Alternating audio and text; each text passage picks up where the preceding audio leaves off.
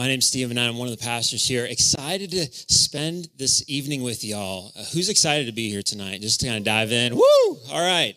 We got some energy in the room. If you haven't already, we've got some desserts out back. We got coffee, some other things, so feel free to grab some of those anytime during the evening. As we go through the evening, we'll have a few breaks too, where we'll have discussion time. And then if you need to use the restroom or fill up your coffee, you'll have time to do that as well. Some of you, maybe this is your first Catalyst. Maybe you've been here several times before. If you haven't been to one of our Catalyst events before, it's essentially practical teaching. We do a deep dive into special topics. And this time we're doing marriage. We kind of married our marriage conference and Catalyst for the spring. So we're doing a deep dive into the topic of marriage. And the goal is not just for you to hear information, hear what the Bible says, but also understand how to apply it in very practical ways so that it would be a catalyst for your faith. Last year, we covered two topics. Living in a sexualized culture was in the spring. And then in the fall, we covered the topic of broken relationships. And now we're talking about marriage today. And you may be here and say, oh, this is good. I like coming to these. Or maybe you haven't really been to any type of marriage conference before. You may be asking, why do we do this? Why are we here? And why does CBC? I mean, we do something like this every year. Why do we prioritize teaching on marriage? Amazon, if you go and look up all their different resources and books, everything they've got over 151,000 books on marriage, 27,000 books on dating, almost 12,000 books just on attraction, and over 190,000 books on sex.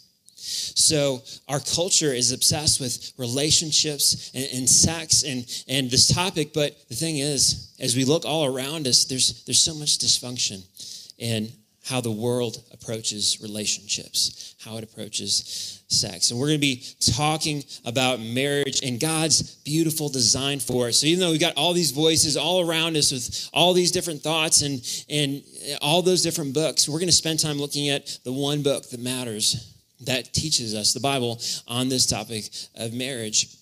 And to see not only God's beautiful design for marriage, and we're going to understand better how to have that deep connection with our spouse, to either grow one or to start one, or to just about how do we have that relationship with each other and continue to encourage each other in our growth. I just want to take a moment to recognize we got some different groups here tonight. You may be here tonight and you say, hey, my marriage is pretty healthy. We're in a pretty good place. Or you may say, we're kind of steady right now. We're not really growing, but we're steady. There's some here that are hurting, and marriage is a little difficult right now, and some that are struggling. I mean, your marriage may even feel like a dumpster fire at times. And I want you to know that across all this room, we're all in different places, but we're all here together to grow in our marriages and to encourage each other. So regardless of where you're at, where your marriage is at, I'm glad you're here. As we jump in, we've got some great speakers. We've got a few of them behind me. A few of them are sitting out with you too. We've got a number of different speakers talking about some really exciting topics. You can read about some of those in the book, and we'll walk through that in a second here. But I'm just going to encourage you as we go through this evening, don't sit there and kind of elbow your spouse every time you hear a good line. I know it might be tempting to sit there and just kind of elbow your spouse. Just take notes. Think about what are the things that you can be working on? What's a good reminder? Or maybe something you haven't thought of before. And what can you work on in your own marriage? And as we go through the evening, let's go ahead and open this up if you would. So you'll see on your first page there, we're divided into 3 sessions for tonight. So we'll talk about understanding marriage and then have discussion, questions, and a little bit of a break there. Then session 2, we'll cover some hot topics in marriage. And then number 3, we're going to cover just some different topics in terms of growing our marriage. You've got several blank pages for notes. So you can take as many notes as you'd like. And then at the end, we have a few things coming up at TBC that I'll share with you about. I do want to share with you, too, as we go through the evening, what we're going to do is we're going to record this. We've got a few people tuning in via live stream. and we're going to record this and send the link out to everyone afterwards. So if you're sitting there and you're like, oh, I can't take notes fast enough, that's okay. We'll send out the recording link. You can go and find the spot and kind of re-listen to something if you want to kind of listen to it a few more times.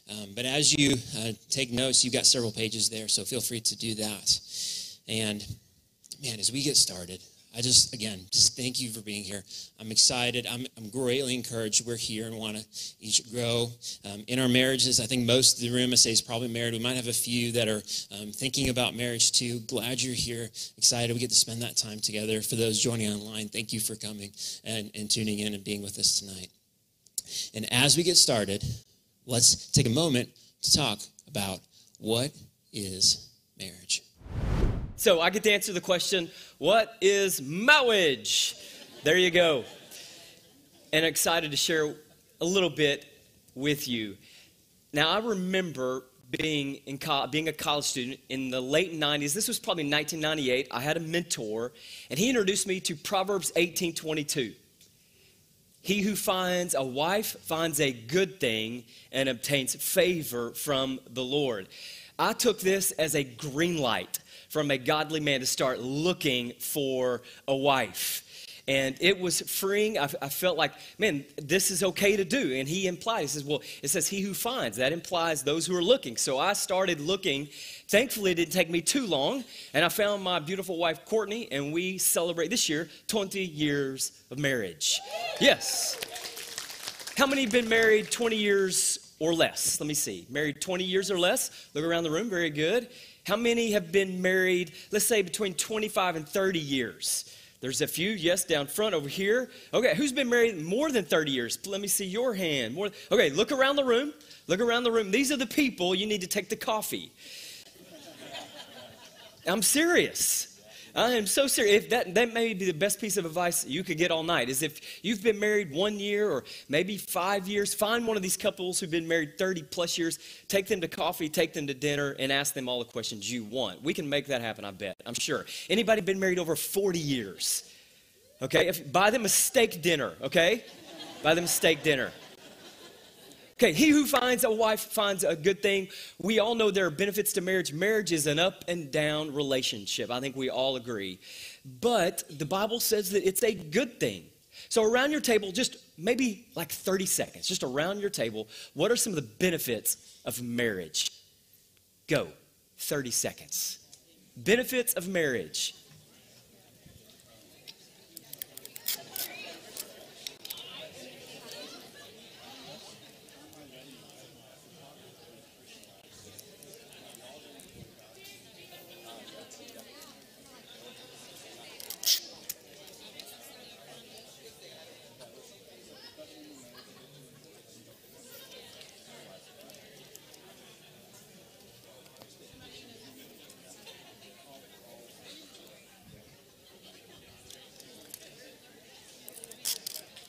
All right, just a few at your table. Yell out, what were some of the benefits of marriage? Anybody? Friendship, relationship, companionship. I think I heard that. Really? I guess so. Kids. Yes and amen. Sex, says our senior pastor.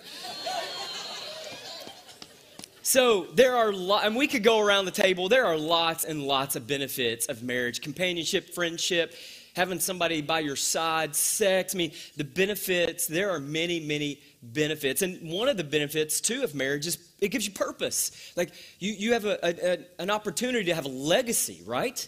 Now, benefits are good. Having a purpose for your marriage is good. But let's say, for many people, let's say they make sex like a foundation of why they're married. And many do. Many make sex the foundation of their marriage, or they make companionship the foundation of your marriage. Every marriage has a foundation of something. But what happens if your foundation of marriage is built on sex, and all of a sudden the sex life is not there, or it's not great? Then all of a sudden the foundation of your marriage is compromised, right? And this is what happens when we make secondary benefits or secondary purpose foundational.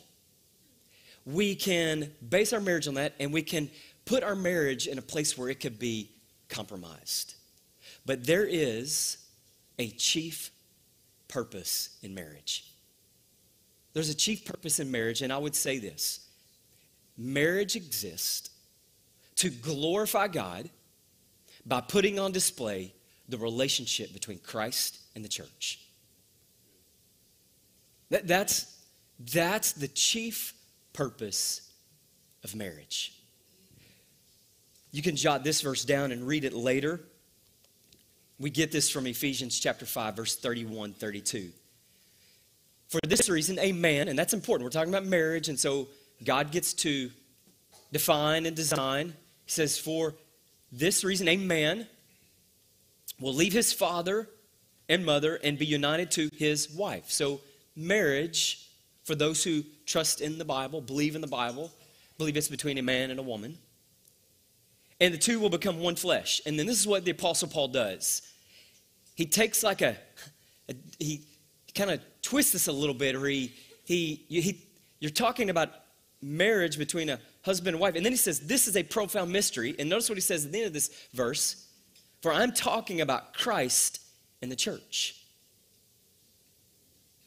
So marriage exists to glorify God by putting display the relationship between Christ and the church. Many of us have a photo album maybe in our home that sets out on a table, a dinner table or a dining table, and it has pictures of our family or a special trip. And you're putting on display for those who come in your home to see what your family's like.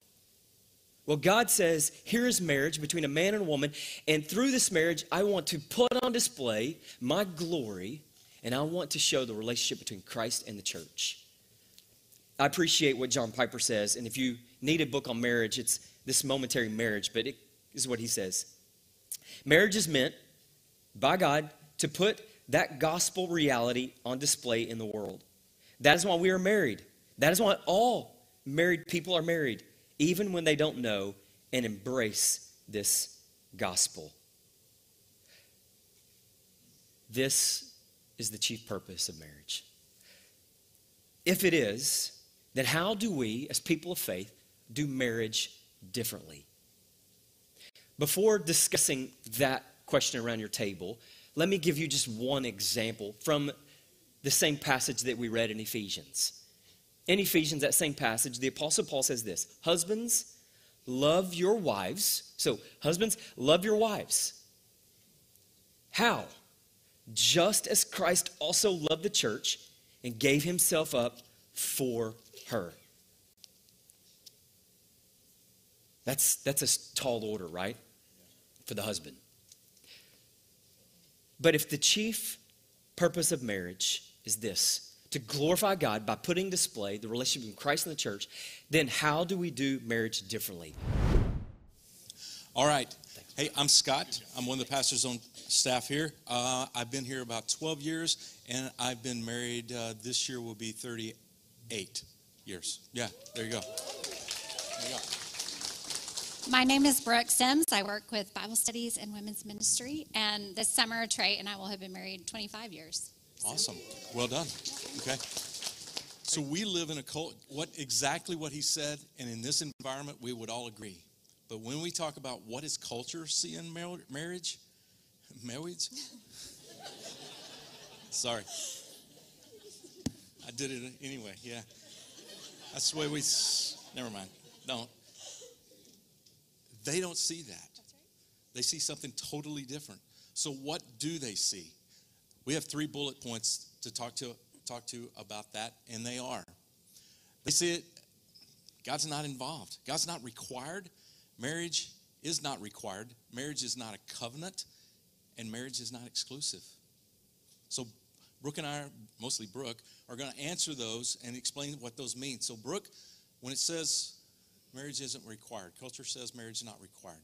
I think as we look out in our culture today, we can recognize that there are people in our culture who say, you know what, I'm going to get busy building my career. I'm going to get busy doing my thing, but we can have sex because that way I can please myself and enjoy that element of it, but we don't have to be married. Or maybe we can move in together. We can kind of try things out. Marriage isn't really required in this sense. Yeah.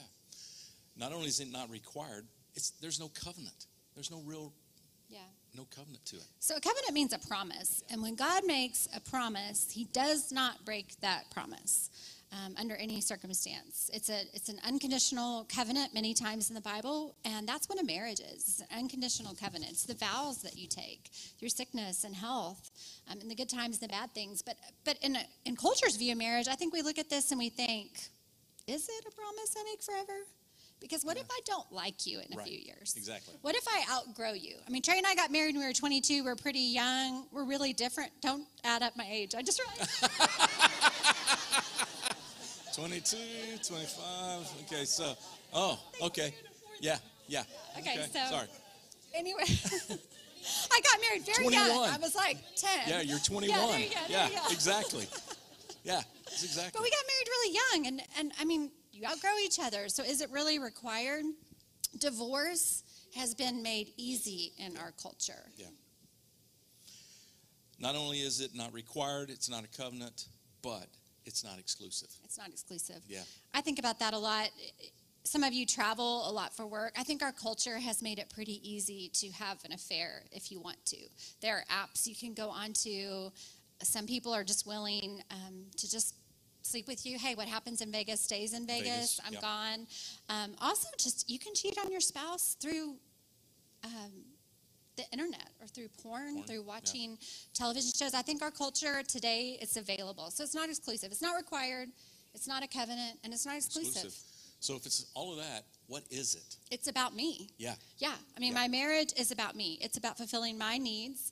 And when you don't fulfill my needs anymore, then we're no longer going to stay together. And I got to thinking, as I was thinking about this, our culture, probably more than in the past, has given us a lot of opportunities to compare our spouse to others. So I can compare my spouse on the internet. I can compare my spouse with the television shows I watched.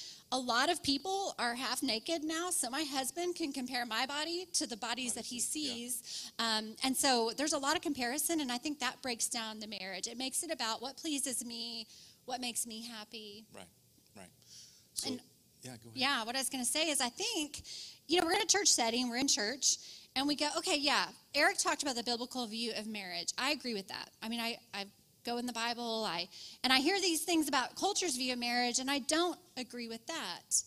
And yet, I think we'd be surprised at how much culture seeps in to what we think and what we allow ourselves to think about. So let me just ask you a couple questions thinking about this. If you've ever thought about, it would be so much better if I just divorced my husband, if I just left my spouse or my wife, it would be so much easier. This is really, really hard. And like you actually traveled down that line of thought in your thinking and thought it wouldn't be that hard to get a divorce. Or have you ever thought about cheating on your spouse and used something available in culture to do it? Maybe you got on an app. Maybe you were in an environment where that was acceptable. Maybe you just did it through watching pornography online. You used something that was available in culture to do one of these things that breaks what God has said marriage is. And I think it seeps into us more than we think. And not only just us, but it's the people around us. It's our neighbors. Yeah. It's what they're thinking marriage is. Yeah, we talked about this as we were putting this together. Is like it's easy to say we disagree. We would all say that's all of those things are wrong. But the point is, for a catalyst to dive deep, you have to ask this not surface question, but the next layer down question. So, have you ever thought of these things? And it's just a reminder that there's a true battle going on for our marriages, our flesh versus God's word, right? So that's going on. So what's the solution to that? Well, for culture, let's just throw the Bible out because it's outdated. It doesn't work for us. So if you throw that out, guess what? Who gets to make the rules? You do. Yeah. And that's where it becomes all about me.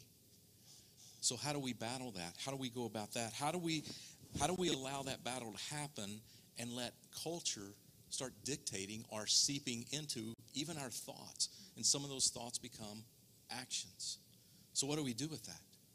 Well, first, you got to know you have an enemy who still kills and destroys marriages. So what are you going to do with that? You get the weapons out, right?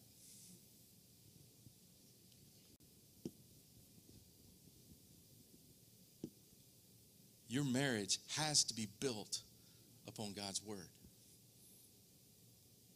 It has to be intentional.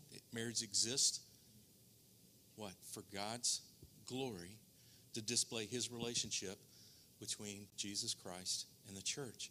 How are you going to do that as a couple? As you go through your marriage, you have to be intentional about using God's word to help you in your marriage. Hey, I got 10 minutes to spend with you right now and talk about biblical roles in marriage, all right? So I read a book recently called Boys in the Boat. Anybody read that book? Boys in the Boat. 2 of us, 3 of us. That's not a good book. It's just a great story. It's about the 1936 Olympic rowing team that went to Berlin and won the gold medal, all right? And so I learned a little bit about rowing through that book. First of all, look at those ladies' biceps. Ooh. So in a rowing boat, okay, you have people who row, and if there's more than one, all right, one of the members of the rowing team is called the coxswain, C-O-X-W-A-I-N, coxswain, all right? And they're both rowing. They're obviously in unison with one another, rowing together, going in the same direction, but one of them has to call out the cadence, and one of them has to call out, harder right, harder left in order to guide. So they're both working in tandem. They're both equal in partnership, but one of them has to be the coxswain to give guidance and direction. And if that were just a man and a woman in that boat, that would be a beautiful picture of marriage. Because you're both equal in relationship. You're both oaring and rowing and working together, working together, but one of you is called the coxswain. One of you is called to be the leader and the guide in the relationship, all right? That's marriage. So I plant that seed in your mind for marriage. So if you give me 10 minutes to talk about biblical roles in marriage, I'm going to put it on the bottom floor quickly. And I'm going to talk about the 2 main ones for men and the 2 main ones for women. All right? The 2 main ones for men are loving and leading, and the 2 main ones for women are helping and respecting. Loving and leading, helping and respecting. Here we go. Fellas, I believe it begins with us. Loving and leading. Let's talk about husbands, love your wives. I'm going to build off of that passage that Eric just introduced us back in Ephesians 5. All right? Can you put that passage up? Husbands, love your wives, just as Christ also loved the church, an extremely high calling, and gave himself up for her so that he might sanctify her. The first way, men, that you and I are to love our wives is spiritually. We care about their spiritual health. Having cleansed her by washing with water through the word, that he might present to himself the church in all her glory, having no spot or wrinkle or any such thing, but that she would be holy and blameless. Again, this is building off of the relationship between Christ and the church. So husbands ought to love their own wives as their own bodies. He who loves his own wife loves himself. Happy wife, happy life. For no one ever hated his own flesh, but, please men notice, nourishes and cherishes it. The second way you and I are to love our wives is to love them physically. You provide for them. We'll talk more about this in a second. You provide for their physical well-being. You nourish them. And, this is key, cherish them. This is emotionally. You love them and provide for them emotionally. A successful husband is one who makes his wife feel like she is the most special woman in the world to him, bar none.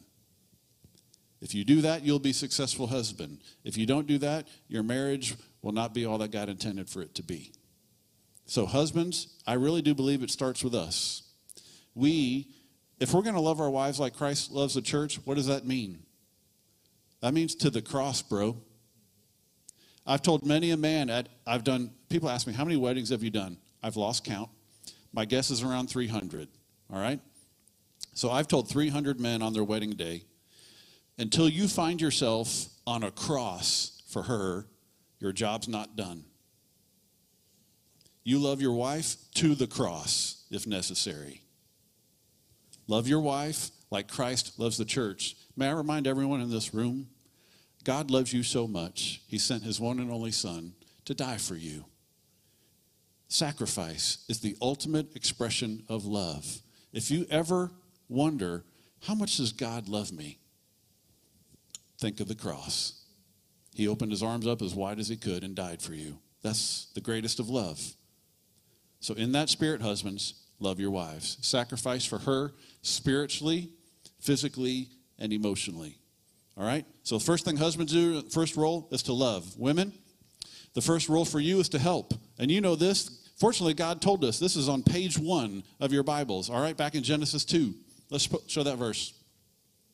Then the Lord God said, it is not good for the man to be alone. I will make a helper suitable for him. Every man's favorite verse. Thank you, Lord God. Because we need help. Have you seen us try to dress ourselves? We need help. You are a helper suitable. That word means corresponding to us. So listen, I don't know if any wife in here ever feels insecure as a wife, or if you're lacking confidence as a wife. Every wife in here, as an act of faith, believing God's word, according to this passage, every wife in here, are you with me? You can say confidently, I was made for this. I was made for this. You were made for this, to be a helper. Now, ladies, I only know of one other being in the entire Bible who is also called helper. Do you know who he is? The Holy Spirit. Check this verse out. Jesus taught us about the Holy Spirit in John 14. And I will ask the Father, and he will give you another helper to be with you forever, even the Spirit of truth, whom the world cannot receive because it neither sees him or knows him. You know him, for he dwells with you and will be in you. Ladies, you can learn a little bit about your role as our helper from the Holy Spirit. Maybe, fellas, Christ is our example as a husband, and ladies, maybe the Holy Spirit is your example as a wife.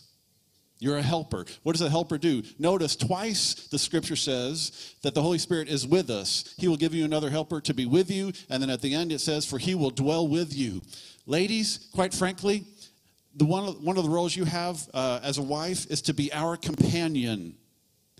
We like having you with us. You are fantastic arm candy, all right? We love having you with us. Be with us. Dwell with us. Be our companion. And then it says, notice that the helper is the Spirit of truth. Ladies, no one can speak truth to your husband like you can. Whether that be exhortation or encouragement. No one can speak truth to your husband like you can. We need truth sometimes. We need your help with truth. And then finally it says, will be in you. Hello. That talk's coming later. All right. So husbands, love, wives, help. Back to the husbands. Husbands, lead. Lead. The biblical term for leadership is headship or head. Let's look at this passage. Husbands, lead. 1 Corinthians. But I want you to understand that the head of every man is Christ, and the head of a wife is her husband, and the head of Christ is God. Again, fellas, biblical term is headship or head. My rowing metaphor, you're the coxswain. You're the leader. You're the one who provides guidance and direction for your home. And so listen, my brothers, as a fellow husband, on the wisdom of this passage, do you see that the best thing you can do to provide leadership for your home is to walk closely with your head, who is Jesus Christ? Fellas, we love and we lead. Go to God, get direction from him, and lead your family accordingly. Fellas, love and lead. Wives, help. And the final thing is respect. This is the final passage, and Paul sums it all up in Ephesians 5, verse 33. Nevertheless, as for you individually, each husband is to love his own wife the same as himself, and the wife must see to it that she respects her husband. Wives, help and respect. Ladies, I cannot explain to you why and how this works, but I'm telling you it does. When a husband gets adored by his wife, respected by his wife, that word technically means revered. So we're not talking just a little bit of respect, ladies. We're talking a lot. When a husband gets respected by his wife, we just soar. It's like pouring gasoline on our fire. And to be honest with you, ladies, out there in the world today, we don't get a whole lot of that. We don't get a whole lot of encouragement and being built up out there. But you are our head cheerleader. And I'm just telling you, what you say matters more to us than what anybody else says. Respect your husbands. Fellas, love and lead. Wives, help and respect. We are in this boat together. Amen? Amen. Okay, so we've been talking about what marriage looks like, what the spouse roles look like, but the key is with marriage is that that's kind of the universal concept of marriage. But marriage looks unique to each individual couple, and it even looks unique in different seasons of life. And so what Sarah and I are going to speak to you about tonight is just life stages, to just kind of identify where we are in life, and then how does that impact our marriage? How does that impact where you are with your spouse? How does it impact how your spouse is with you? So let's start talking about some life stages. And what we did was we just kind of broke these up into 3 general categories of what people generally go through in these life stages. So when you're around 20 to 40 years old, you're newly married, you're learning to adjust to one another, you might be establishing your career, working really hard to get established because you want to go far in life or you want to do things. Maybe you're starting a family or struggling to start a family. And all those impact your marriage. Maybe you have young children. When young children come in the picture, your marriage changes. It looks different. It looks different how you interact with your spouse. Just the busyness of life, building a home, trying to establish a savings account, all those are things that impact you during these 20 to 40s and impact your marriage. So during the next section, we broke it down for ages 40 to 60. And during that time, some of the things that we identified as raising teenagers. Is anybody in here raising teenagers? Yeah, we're praying for you. Empty nesters. Kids are moving out. And so you're figuring out what that looks like. Yeah, Pastor Sherm. Caring for aging parents or losing a parent and dealing with that during that time. A midlife crisis. There's a lot of life change that can happen between 40 and 60. And the mental impact that can have is significant. And so some people deal with a midlife crisis during this time. And then there's stay-at-home moms who stayed at home and raised their children and who are getting back into the workforce. And so that's a big dynamic change during that age group that we identified. And then you get into that 60-plus range, and maybe you've been married for a while. Maybe you're in a new marriage. Maybe you're rebuilding a marriage, and you're just facing different things. You face retirement. All of a sudden, my mother-in-law says all the time, a retired husband becomes a wife's full-time job. You know, she just went back to work full-time because her husband came home. So her world looks different. You have grandchildren. You're wanting to create space and capacity for that. Sometimes that makes a difference on where you're going to move. You have aging bodies, illnesses. Trey and I were laughing the other night. We went out to dinner. Y'all already know how old I am, so it's no secret anymore. But we went out to dinner, and I looked across the table as I put my glasses on to read the menu, and he's just put his glasses on. And I'm like, we are just starting this process of, sorry, Trey, but he's getting ready in the morning. He'll start making these aches and sounds. I'm like, this is just starting. We're getting to that place of aging bodies and starting to look at illness. We're just downsizing. You've had this house, you've raised your children, and now you're trying to decide, how do we want to live out those years of retirement? Where do we want to live them out? And all of those impact our marriage. And as Sarah and I began to talk about this, we were like, well, how does that really help the people at Catalyst? Because what we don't want to do is just come to you and give you these facts that you know. Okay, we know we're in these life stages, but what does that really look like? And so as Sarah and I kind of sat down and really processed through, we thought, what is the piece that we need to take away in our marriage? And I think one thing we have to realize is while Trey and Brooke are in this same putting on their glasses, I'm not there yet, by the way. Putting on their glasses to see their menu. The reality is not everybody in a marriage is in the same stage, right? And so while there could be a young mom and she's home raising the kids and she's staying home and dad's over here and husband's over here and he's out establishing his career, the needs that they have are different. So what do we do with that? I think the big thing that Brooke and I discussed taking away, as a takeaway, is we have to change our focus. And now, changing your focus, I looked at this picture and I thought, when I have to change my focus on my husband, I do not always look that happy. Sometimes I do, but not always. But the reality is, okay, so focus as a verb is defined as to adapt or to become able to see clearly and or pay particular attention to. So we have to change our focus from where we are, the stage of life that we're in, and focus on our spouse. And so how do we do that? And so here's 5 things that, as a takeaway of things that you can do to shift your focus and change your focus. The first thing is recognize your own stage. What stage are you in? And then evaluate and determine your spouse's stage. Are they different? 9 times out of 10, the answer is yes. Probably similar, but different. So what are your spouse's needs in the stage that they're in? And how can you help them feel loved and valued? And then how can you use that verb, that action of changing your focus to your spouse? So we have some examples of how you might be in a different stage. Yeah, so can you flip back to that slide on the change your focus?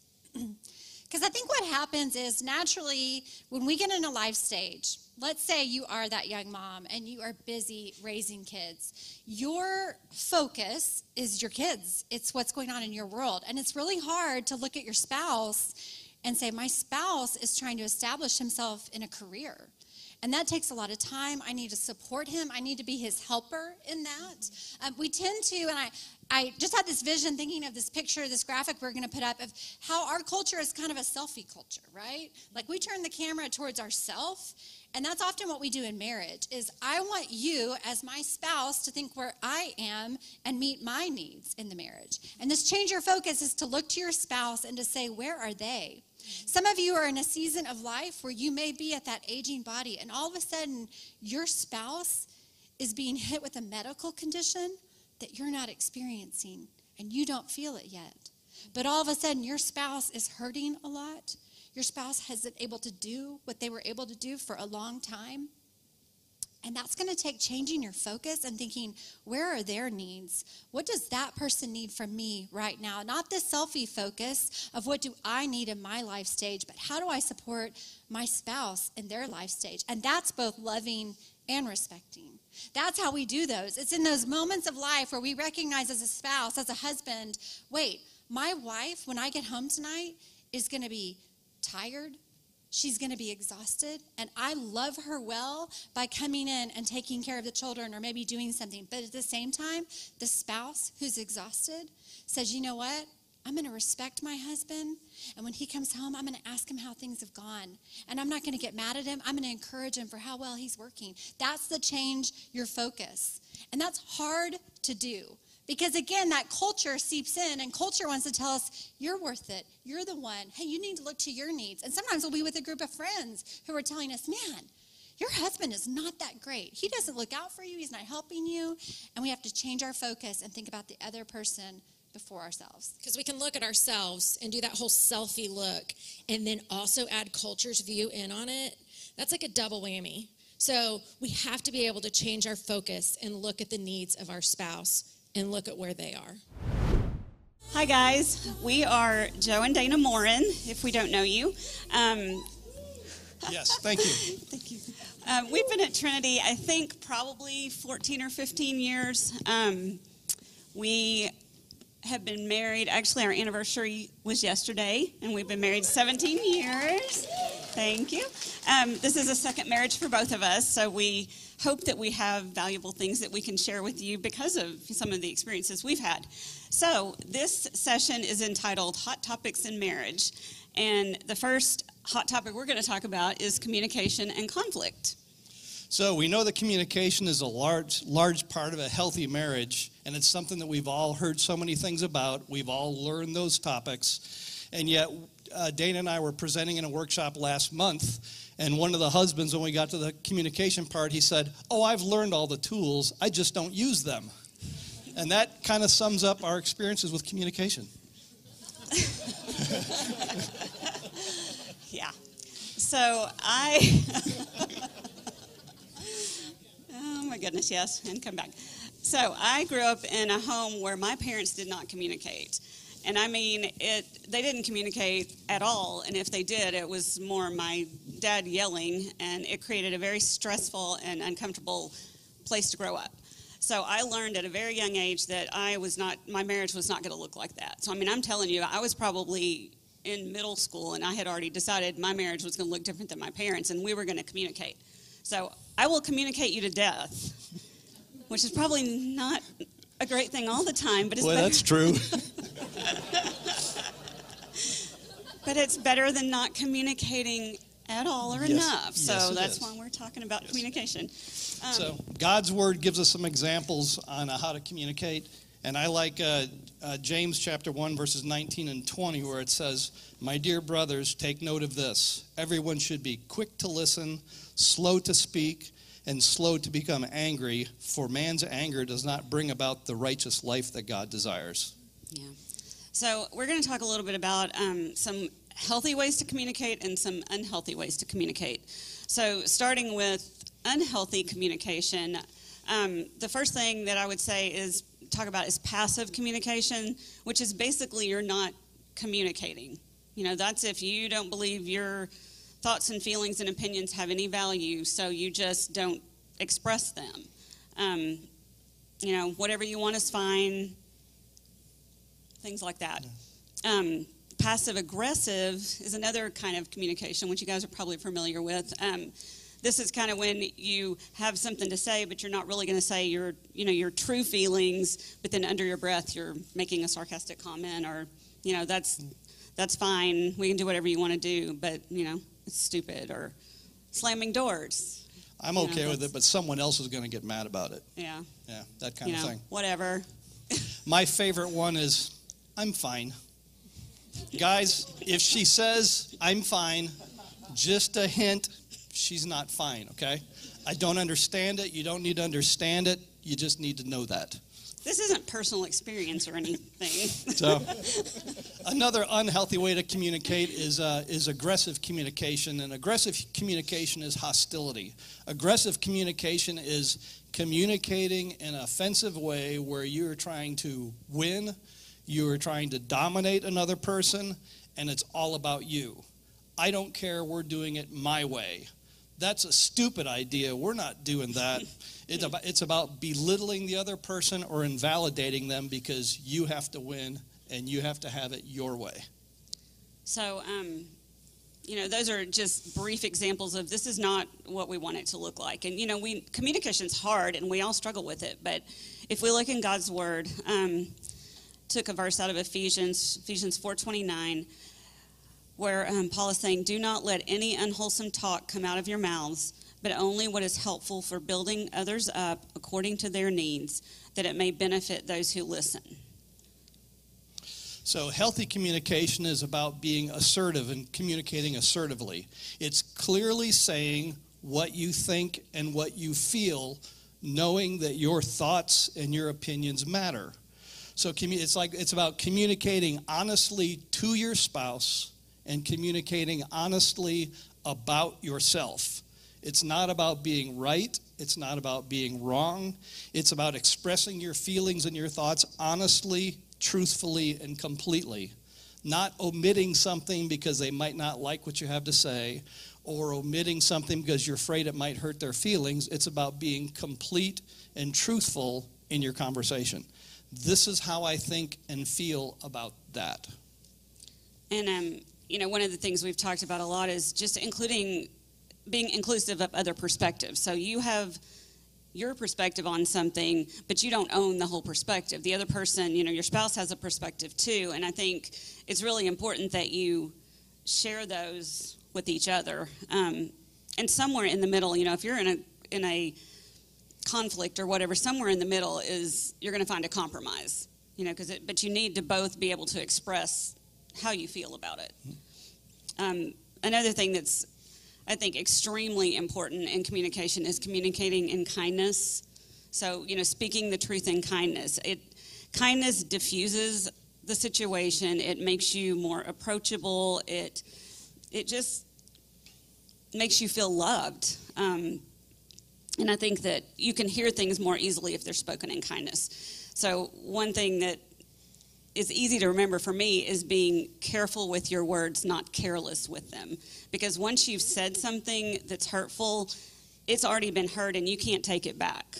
So you just, we've told people before, just stop yourself before, you have to learn. It's like a learned behavior, but stop yourself before something comes out of your mouth that's not going to sound very good to the other person. Yeah, stop one sentence sooner. You should have stopped one sentence sooner than you did. It's also healthy to communicate your expectations. None of us are mind readers, and healthy people ask for what they need. So it's important that you talk with each other about what your expectations might be. And also, expectations are something that are discussed and they're agreed upon. If you have an expectation and your spouse doesn't agree to it, then it's not going to be a met expectation. It's only going to lead to disappointment. A good example of that is when I was working, if I was going to be out of communication for a while or if I was going to be home late, Dana really needed to know what was going on because she was worried about me. So the expectation was if I was going to be hard to get a hold of, I would reach out to her and let her know where I was, what I was doing, when I expected to be free, so she wouldn't be home worrying. So that was an expectation that we discussed and we agreed to, and that expectation was met. And that really is important because if your spouse doesn't know, what you expect, think about it. So the more that you're talking and sharing, the better really that it's going to be. Yep. And communication is really easy. We have these tools. We've talked about them. And then conflict arises or there's tension. Is anybody in here their best self when there's conflict or tension? I know when that happens to me, my mind freezes for a second. And our natural reaction in conflict and tension is to either immediately start defending ourselves or attack back to gain ground. And then we're starting to say things we shouldn't say. And we start seeing some warning signs when you start getting that way. Some warning signs, first of all, would be escalation, where you start escalating. I'm talking forcefully and louder, so she gets louder, and I get louder, and I get meaner, and she gets meaner, and we've passed that point where we were not going to be careless with our words. That's one example. Another example is withdrawal, and that can seem like you're the good guy and you're not going to engage in the argument, so you're just going to withdraw and it's and leave the room. But if you do that, then nothing ever gets resolved. If you're always just walking away from a tense situation, that's not healthy either. A third one is invalidation. So if you're validating someone, you're building them up, you're saying good things. If you're invalidating them, you're tearing them down and you're treating them as though how they feel doesn't matter. And that can even, we've dealt with this because I've felt invalidated before, and not necessarily in a bad way, but if you feel that way, you need to speak up and let your spouse know. Yeah, that didn't happen. I don't know why you feel that way. That isn't what happened. Guilty. Another one is negative interpretation. And I thought I was pretty clear on this list at first. Then I found out I'm guilty of many of these things. But negative interpretation is a big one for me. And this happened this week. We're doing something, and Dana goes, "Did you empty the dishwasher?" And I went, "No, I didn't empty the dishwasher. I did this, I did this, I did this, I did this." And she looked at me and she goes, "Oh, well, because if you hadn't emptied it yet, I was going to. I was just asking."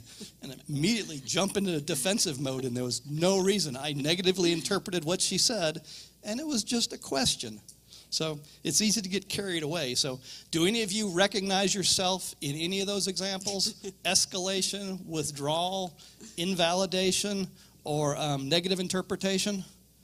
I can proudly say I'm only 3 of the 4. Okay?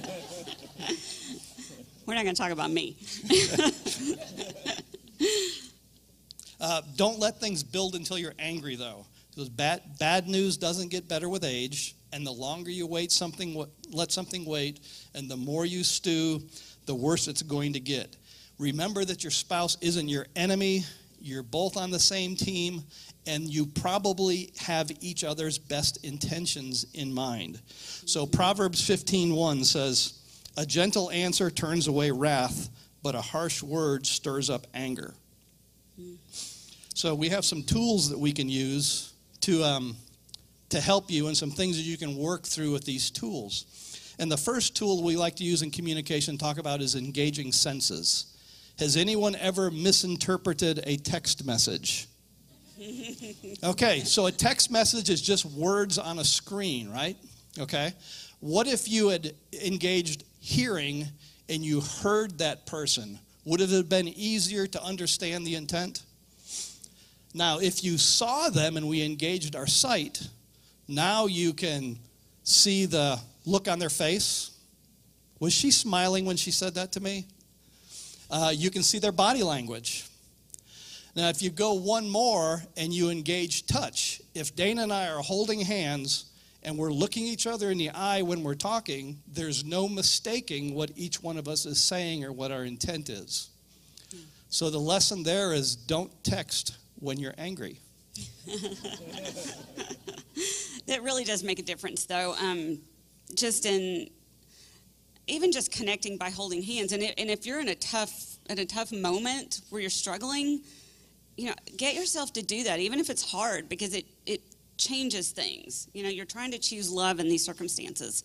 So a second tool we can use is active listening, which is also called speaker listener in some. I don't know if you guys have ever heard about that, but basically active listening means when you're in having a conversation or communicating with someone, you're listening to them when they're talking. So rather than, especially if you're in conflict, rather than trying to formulate the next thing you're going to say or how you're going to defend yourself or how you're going to argue back, you need to be listening to the person and what they're saying to the point where you can repeat back to them what they're saying. So here's an example. And this is the way this works. Dana, when you leave to come to church and I'm going to my workshop and you tell me don't do anything stupid while you're gone, I feel like you treat me like a child. So what I hear you saying is, when you go out to work in the workshop and I say don't do anything stupid, it makes you feel like a child. Yes. Anything else? No. Okay. Okay. So it sounds kind of silly, and actually there's a story behind that. I actually did do that to him. Now she smiles and says, be careful.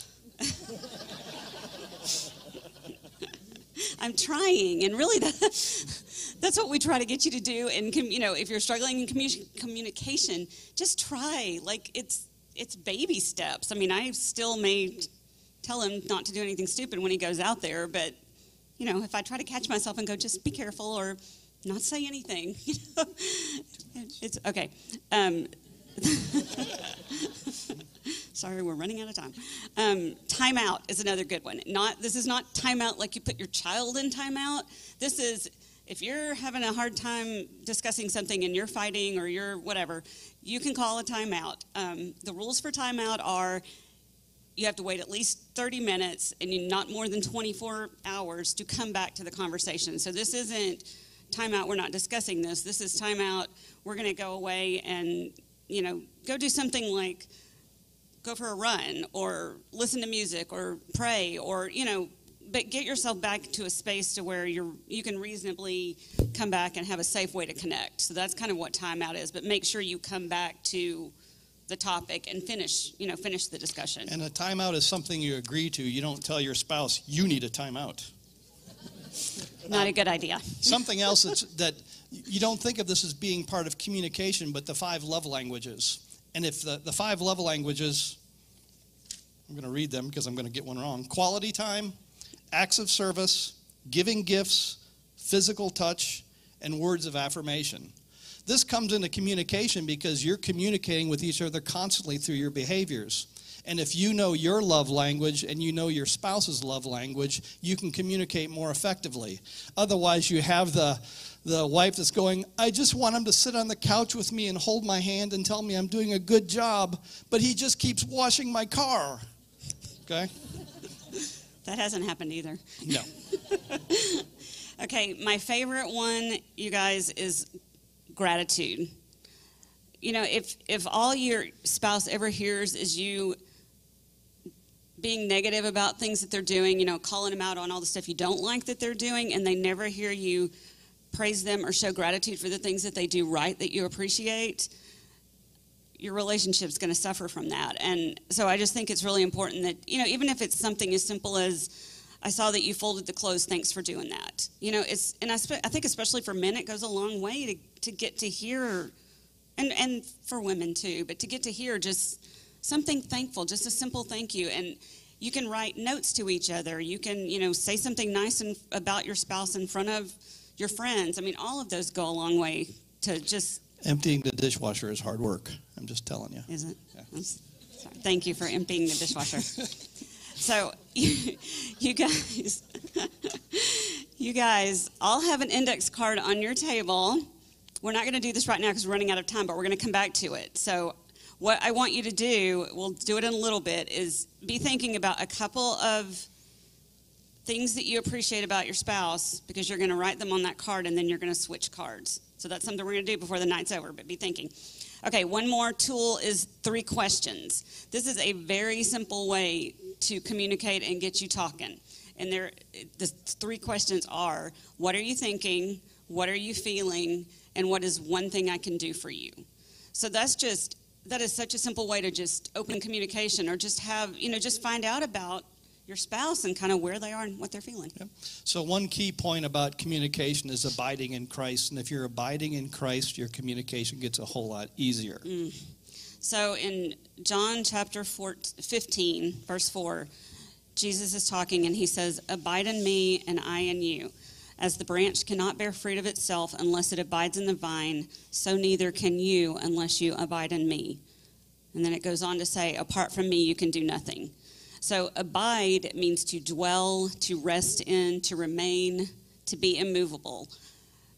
If God is not the first priority in your marriage, and the center of your marriage, first priority in your home, all of these other things, communicating, everything about your marriage is going to suffer. So he is your source. He is your go-to for, how to love, how to communicate well. He enables you because of who he is. He enables you with anything that you need. And the enemy is after your marriage. And if God is not your number one priority, the enemy's going to win every time. So just this graph, if you look at this, if you and I individually, if Joe and I individually are seeking the Lord, if God is our top priority, the closer we individually get to him, you'll notice the closer we get to each other. And I just think this is a great visual for that. And we'd like to leave you with the last verse, 1 Corinthians 16:14. Let all that you do, and we'd add, and say, be done in love. So Stephen and I got the section to talk about sex and intimacy today. And we're going to start by talking about 5 different stereotypes with regard to sex. One is the Bible doesn't talk about sex. Who thinks that's true? Nobody. Good. The Bible does talk about sex. It talks about sex in a lot of different ways. It talks about the purpose and the beauty and the design and the role of the man and the role of the woman. So the Bible definitely does talk about sex. So that's stereotype number 1 that can go out the window. Number 2, sex is something that you should get to experience before marriage. Take it out for a test drive,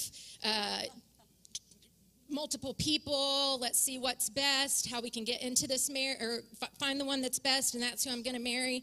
Sex is reserved for marriage.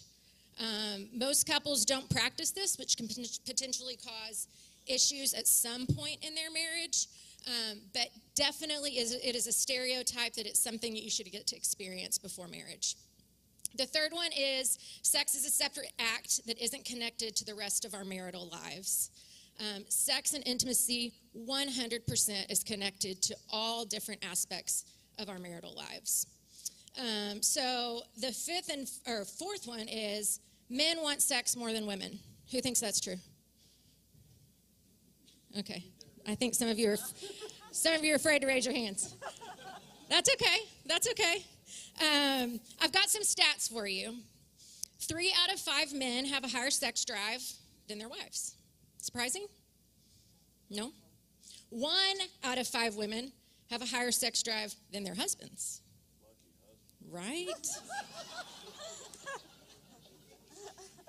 And only 1 out of 5 couples have an equal sex drive.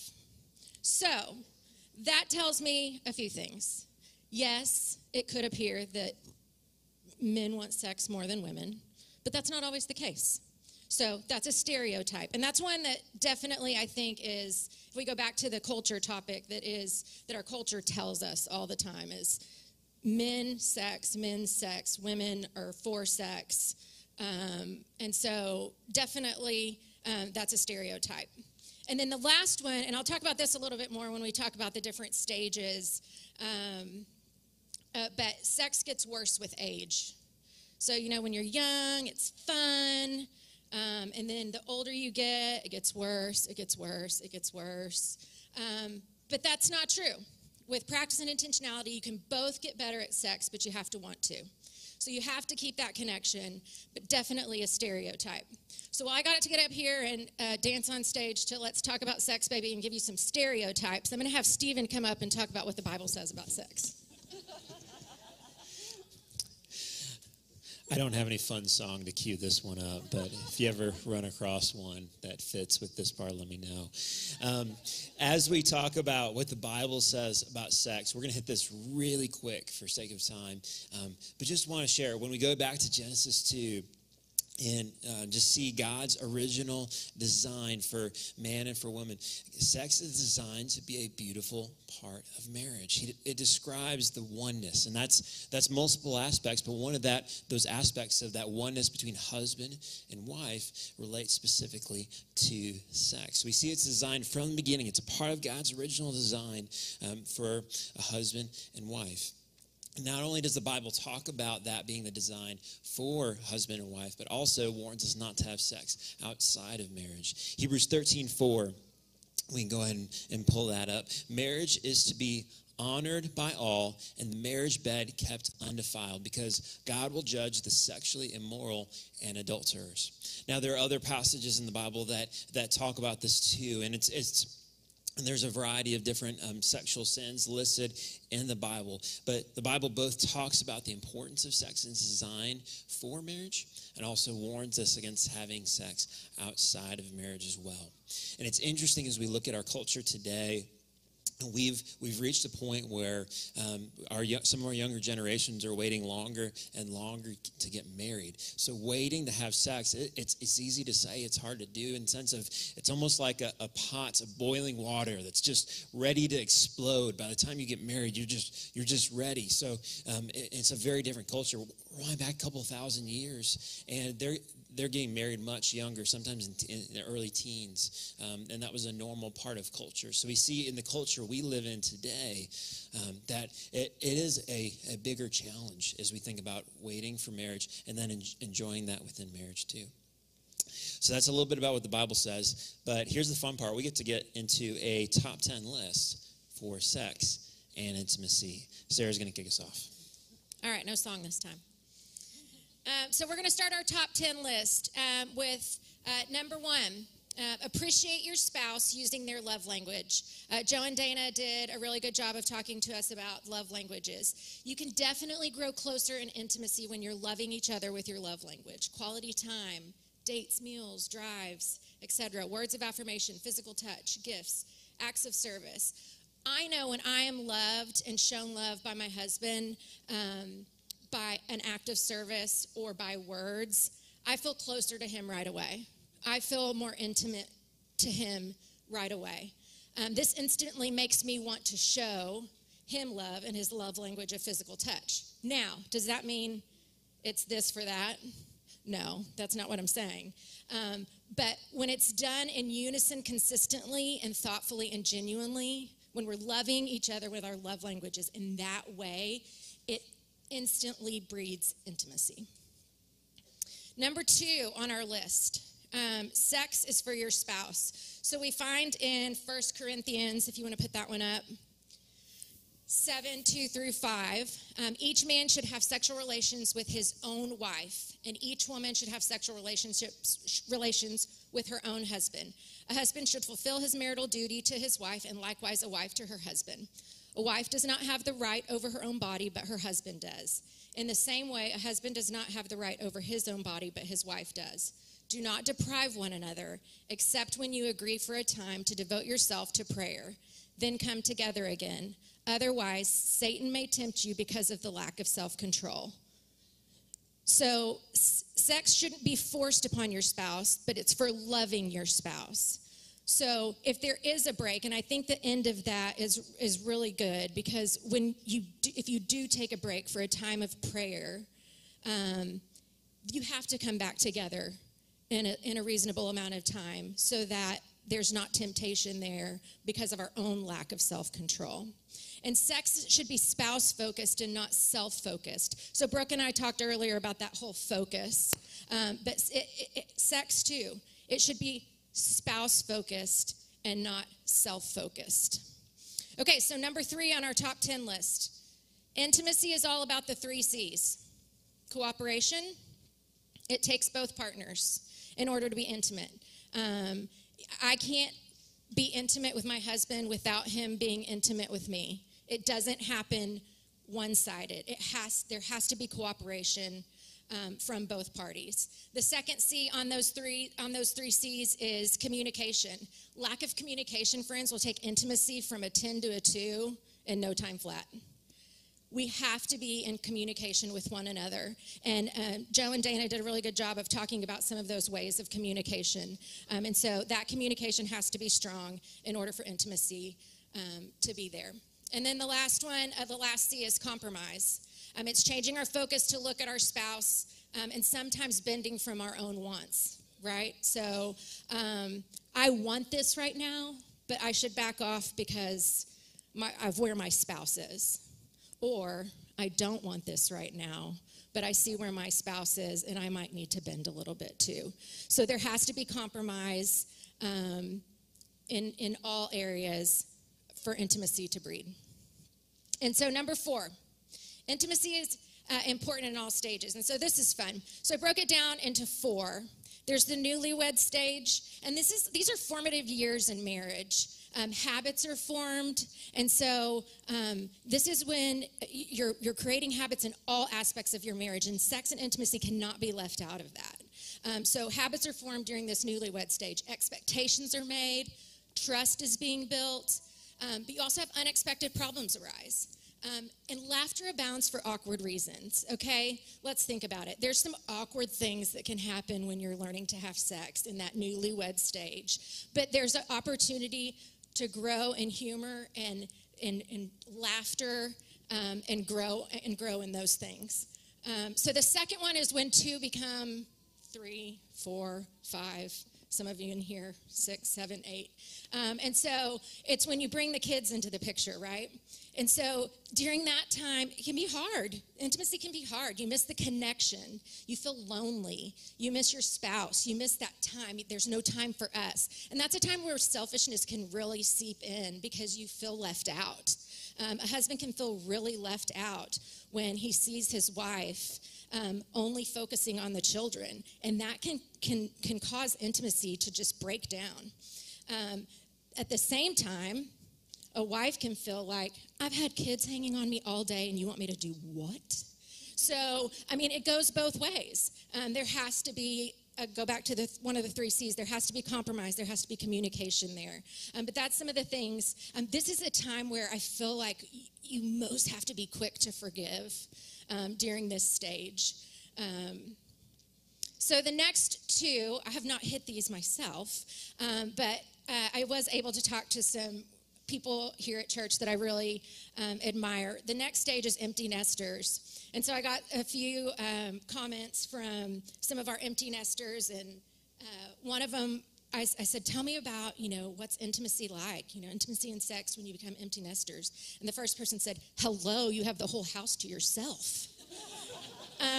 And so Sounds kind of fun, right? So but this is an opportunity that I've learned that you really get to relearn being just the two of us. But you also learn to deal with the stresses of not having kids in your house and worrying about them where they are and worrying about them differently, and then really learning who each other are when it's just the two of you again. And then the last one is golden years. And so the people that I've talked to, it's just a really sweet time of intimacy growing, and it looks different. Your intimacy looks different during these golden years than they did back when you were newlyweds or when two became however many. But the last person said, yes, sex does still exist in the golden years. So there's that. And so the fifth and final one for me is intimacy is intentional pursuit that can only be authentic when done equally by each partner. So Colossians 3:15 says, let the peace of Christ keep you in tune with one another. So intimacy is not always just the big act of sex, y'all. Intimacy is also the little things done consistently over time that create an intimate connection. And so some of those things, and Joe and Dana also touched on some of this, but it's looking intentionally into each other's eyes. It's sitting closer together. That it's being with one another.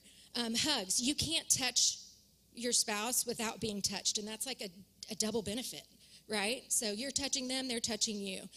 Holding hands, loving kisses, date nights. We must cultivate non-sexual affectionate touch. These aren't things that are done as a bridge to get to sex, right? I'm not going to hold your hand or rub your feet to get to sex. They're done so that there's an intimate connection between the two of you. And really, when these things are done consistently, genuinely, and often, it really breeds an intimacy that will most likely often lead to more sex. So that's my top 5, and Stephen's going to close us out with the next 5. All right, y'all. So number 6, we're going to talk about flirting as a part of foreplay. Isn't this fun? We get to talk about this at church? Yeah, the Bible talks about it, so we get to talk about it. Let's look together. The Song of Songs. We've got the first 4 verses. If you go and pull those up, we've got King Solomon's wife talking with him, and this is what it says. This is in the Bible, y'all.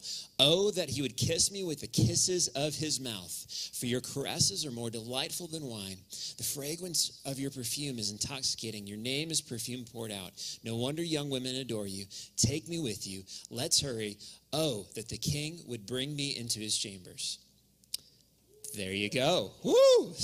Something fun happened after that. So as we look at a Song of Songs, has several all throughout, there's these lines that there's this flirting that's a part of foreplay, and as we can actually learn from those and implement that as a part of our marriage. Let me just show you. Here's a few other verses real quick from Song of Songs. How beautiful you are, my darling. How very beautiful. Your eyes are doves. Okay, that one's interesting. We go to the next one. Your hair is like a flock of goats. I see a few husbands writing that down. I wouldn't use that one. Your teeth are as white as sheep. Okay, white teeth, that's a hot thing, okay? Your brow is like a slice of pomegranate. Okay, that's interesting.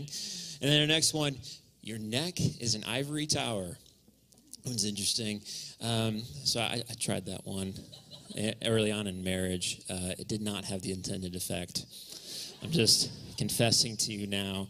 And those lines, I know it's funny, we laugh because they've lost some of the cultural relevance. Back then, they were some really good lines, and you can read Song of Songs and see some of the other lines used. But think about where you're at and what is, when you think about intimacy and flirting in your marriage, do you flirt regularly with your spouse? Do you compliment them? Do you encourage them? Do you express appreciation to them? These are all things that contribute not just to a healthy marriage, but to contribute to a healthy sex life as well, because sex is not just about the physical act, but everything around, everything leading to it. So flirting as a part of foreplay is important. Now, next, we're going to talk about number 7, just increasing your libido. We're talking about sex drive. just think about how do you do that. Now, of course, there's things like just, man, getting good sleep, rest, exercising, eating well. Maybe you've got a lot of stress in your life. Reducing stress can help with that. Getting into better shape. If you're a big smoker, if you're drinking too much, these are all things that contribute, kind of hurt your sex drive. So, and you can dig into the science of that pretty easily, and there's more there, of course. But even sometimes it's just the basics in your relationship. I'm going to ask you to raise your hand in a second, okay? Get ready. How many of you, well, let's just say the last year, have left like a wet towel or maybe some dirty laundry on the floor of your bedroom? Raise your hand if you've done that in the last year. Okay, not a ton of hands. The rest of you are either really clean or you're all lying. I'm pretty sure you're lying, but that's okay. There's probably a few neat freaks here. How many of you know your spouse isn't crazy about having dirty laundry out in the bedroom, just laying around, or wet towel? Okay, so a lot of us in the room. Okay, so here's what we're going to do, and I think I'm going to go ahead and invite all of us to do this. This is a good exercise for all of us. So go ahead and turn to your spouse right now. Go ahead, turn to your spouse, and I want you to repeat after me. Okay, because we've all done this at some point. Repeat after me. I am sorry, honey. I love you. I will stop acting like a slob. There you go. Y'all, sex drive just went up. Y'all are going to have a great night tonight. Look at that. You came, marriage conference, got good dinner, you got good tips, and the sex life just got better, just like that. All right, there you go. But seriously, sometimes this is the basics, thinking about what your spouse appreciates and loving on them well, and then, of course, taking care of yourself too and reducing stress levels. Things like that can help increase sex drive as well. But as we think about sex, we also want to take a moment to talk about just sexual satisfaction just real quick. So number 8, just the more you grow in intimacy in all areas, not just physical intimacy, but emotional intimacy, spiritual intimacy with your spouse. When you grow in intimacy with each other, you grow in sexual satisfaction as well. As you are closer, it increases your sexual satisfaction. Also, just practice. Sometimes we get into marriage and we kind of reach a point where we don't really work on our marriage in certain areas, and sex can certainly be one of those areas that we don't work on and try to improve in and talk with each other. And part of that's just paying attention to what your spouse likes, what they don't, and then communicating. And some of us are open in this room, and some of us, maybe that's just kind of an awkward thing, talking with our sex, talking about our spouse, or talking to our spouse, about sex. But just thinking about God, it's something beautiful that God designed. So it's okay for us to talk, to have that communication with each other. There are also some factors, this goes to number 9, that lower sexual satisfaction. So what you expose yourself to in media, we talked about this a little bit earlier, but just seeing the media's got this picture of what sex looks like, and sometimes we watch that and then we expect that in our spouse, but that's not what marriage is. That's not what sex looks like. But sometimes we see all these images, and that's what we try to expect, and it does not give us a good picture of what we should be expecting in marriage in terms of intimacy and sex. If you're having forceful sex with your spouse, that will definitely decrease such sexual satisfaction if it's being forced in any way. And then if you're here and you're addicted to pornography in some way, or you've watched it before, that's actually something, we don't have time to get into the brain science of it, but it actually rewires your brain in a way that you do not enjoy sex with your spouse as much. So the more that you're engaged in pornography, the less you enjoy sex with your spouse. So just getting rid of that addiction, getting rid of pornography, and just focusing on your spouse will actually increase your sexual satisfaction that you get from that time with your spouse. Sex is meant to be enjoyed. If you're not enjoying it, ask yourself, are we focusing on each other first and foremost, having spouse-focused sex? Are we taking that time, we building intimacy with each other? Is there foreplay? And then sometimes maybe there's something from your past or from your spouse's past that's holding you back from enjoying sex. Maybe that's something that's medical and you need to see a doctor. Or maybe something that's psychological and you need to see a counselor. Sometimes that could be directly related to sex in your relationship, or it could be something else in your life or in your past that is affecting you so that you are not enjoying sex right now. And if that's you, getting that help, whether it's a doctor or a counselor, but getting that help can be so beneficial to increasing just your enjoyment of sex and your ability to have that with your spouse. And then last, number 10, just want to take a moment to talk about intimacy as a priority in your schedule. So for physical intimacy, this is just not just sex, which is important to have time for sex, but also just non-sexual touch of touching each other, holding hands, kisses, different things like that throughout the day. And then emotional intimacy, talking with each other regularly, spending that time connecting, listening well to your spouse, encouraging each other. And then spiritual intimacy as well, of growing spiritually together. Just make that time. Look at your schedule. Say, when do we have this time to grow in intimacy together? Because it's not going to happen by accident. This is something that we work towards, and we can grow, and then we can reap the benefits of that growth as we deepen in our marriage and have that deeper intimacy with each other. So that's top 10. There's lots of other things we could talk about in this topic too. But just wanted to take a moment to share that with you and briefly highlight some things, what the Bible says about sex and what it says about intimacy. So there you go as we talk about that. And now, kind of a little bit of a pivot, we're going to talk about finances. Fun topic, right? All right, we got our financial team here. Come on up. So we get to talk about finances, and this is something that all of us have a heightened, I would say, interest in individually and as families. And it's a hot topic, and I'll give you two reasons why. One is, according to Focus on the Family, finances or financial stress is the number one cause of divorce in America. So this is a really important topic. And secondly, there's also a divine mandate, especially to every man in the room, all of you listening online, every man. This is for us. This is 1 Timothy 5:8. Let's put that on the screen too. But if anyone does not provide for his own relatives, and especially for members of his household, he has denied the faith and is worse than an unbeliever. Wow. So fellas, if you and I don't work hard, you and I were created to work. And if we don't work hard to provide for our own families, our testimony is that we're worse than an unbeliever. So there is a high calling, a divine mandate to provide for our own families. All right, so this is a really important issue in marriage. And it's really important that you guys get on the same page. And so that's what we're going to talk about today. So Joe actually happens to be a certified financial planner, and he has been one for a long time. So, bro, I'm sure over the decades you have seen couples do things well, and you've seen couples do things poorly. And we can learn from both, right? Yeah. So let's talk about some of the mistakes that couples make financially, all right? I've seen all of them. But if I had to break things down into three main categories of things that really impact a family's finances, the first one is failing to provide margin. Margin means you're spending less than you earn, you have money saved. If something happens, you have finances to take care of it, and you haven't put yourself in a bind where the first thing there is a problem, you're running up credit cards and creating some financial stress. So that's number one. Number two is probably failing to save for future events, whether that's college educations, weddings, or retirement. People that they get to that point in life and realize there's no money because they didn't plan ahead.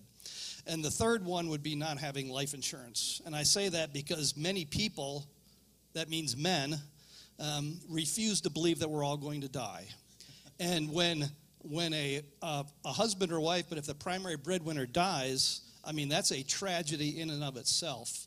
But if it's a primary breadwinner and that person died without life insurance, now it's also a financial crisis because now you have a surviving spouse and maybe children, and they don't know if they're going to be able to keep the home. They don't know how they're going to pay their bills. They don't know if they have to move back in with parents. But those are probably the three main ones: margin, saving, and life insurance. That's good wisdom. And get it, young people, get it life insurance while you're young. I can't get life insurance anymore. Since I had heart surgery, they won't give me anymore. So get it while you're young. It's cheaper when you're young. I thought it was because you were old. Easy. I'm just saying, get it when you're, I deserve that though. Brooke told me I am going to get it, actually. You're going to get it. Anyway, so thank you, that's good wisdom. And so Dana, let's talk about financial security.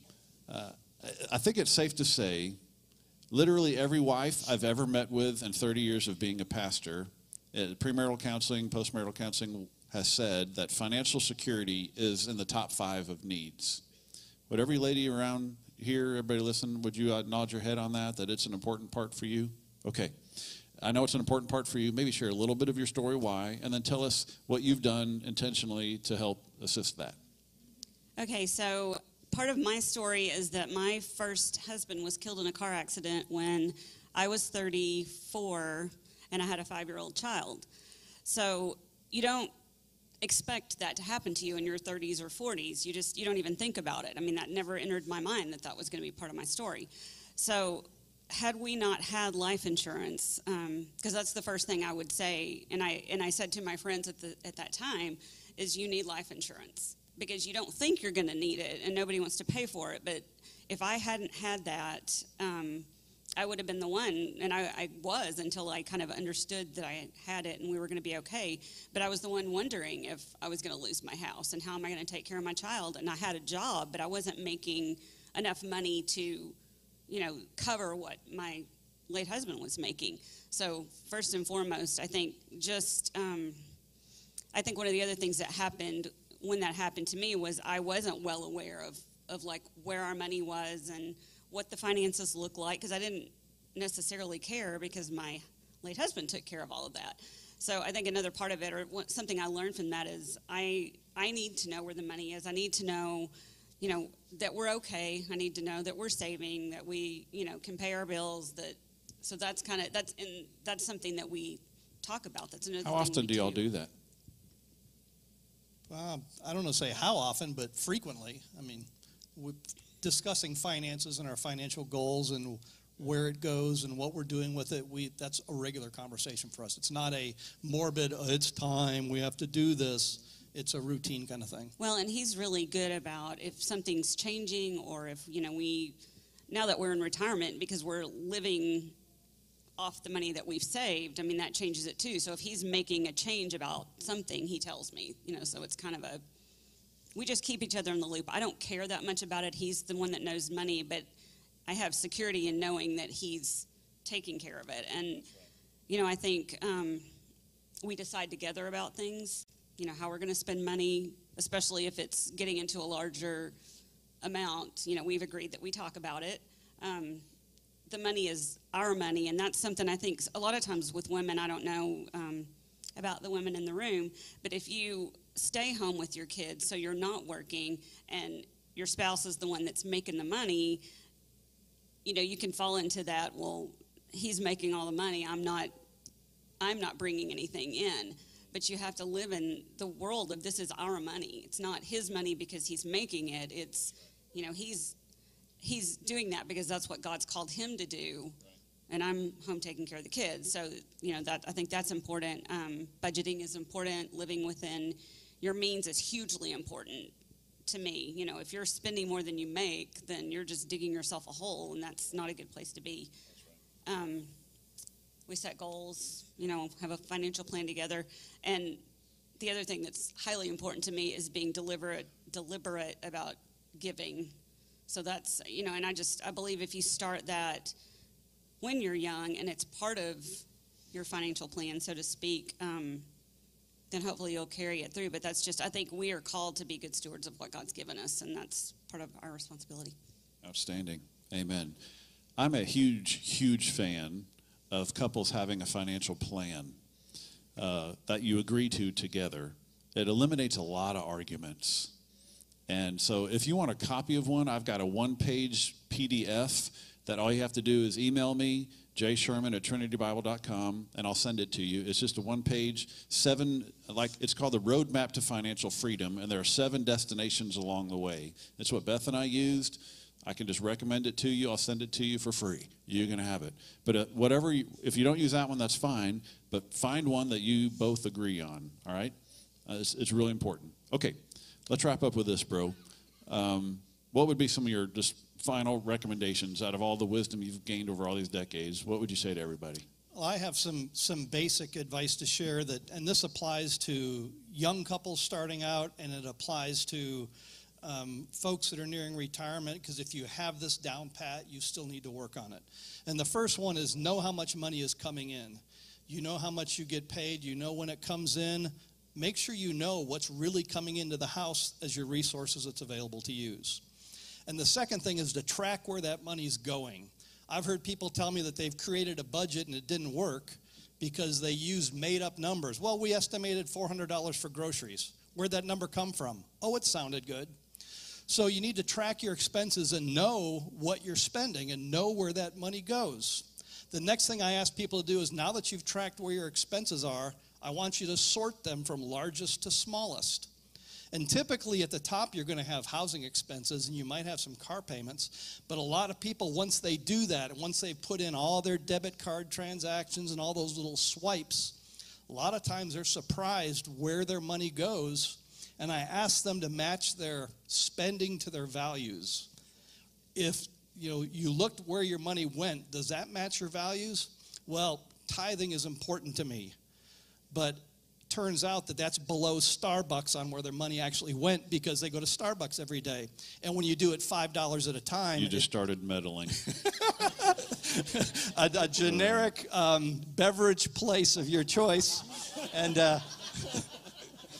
but when you swipe it and you're doing $2 at a time, $5 at a time, you don't notice where the money goes. But when you look at it over a period of time, a lot of people are shocked by what they spent on something and then what they didn't have money to spend on. So you have to track your expenses to be able to know how to budget. And then I say, pay your taxes, pay your church, and then pay yourself first. You have to save at the beginning of the month, because if you wait till the end of the month to save, there's no money left to save. So saving has to be a priority at the start of your paycheck before you figure out where it all goes. I call it paying God, paying the government, and paying yourself. Yes. That's the order. Exactly. Yep. You do those three things, first. And That's then right. You're on track. If you do that, now you're living on less than you earn, so you're creating that margin. You don't have many options if you're spending every dollar that comes in and your credit card bill is getting higher every month. So you have to see where your money is going to stop that cycle, and it's a cycle of destruction. So save money for short-term goals and short-term emergencies. If you have a damaged roof in Texas, the law has changed, you will pay your deductible. If that was the money set aside for your Disney trip, you have a hard conversation with the children. Seek advice from a professional. If you know someone that you trust, that's good. If not, you probably have a friend who knows someone. Because just like, Tiger Woods has a golf coach. All the sports professionals they have coaches, and there's no reason why you can't have a coach for your money.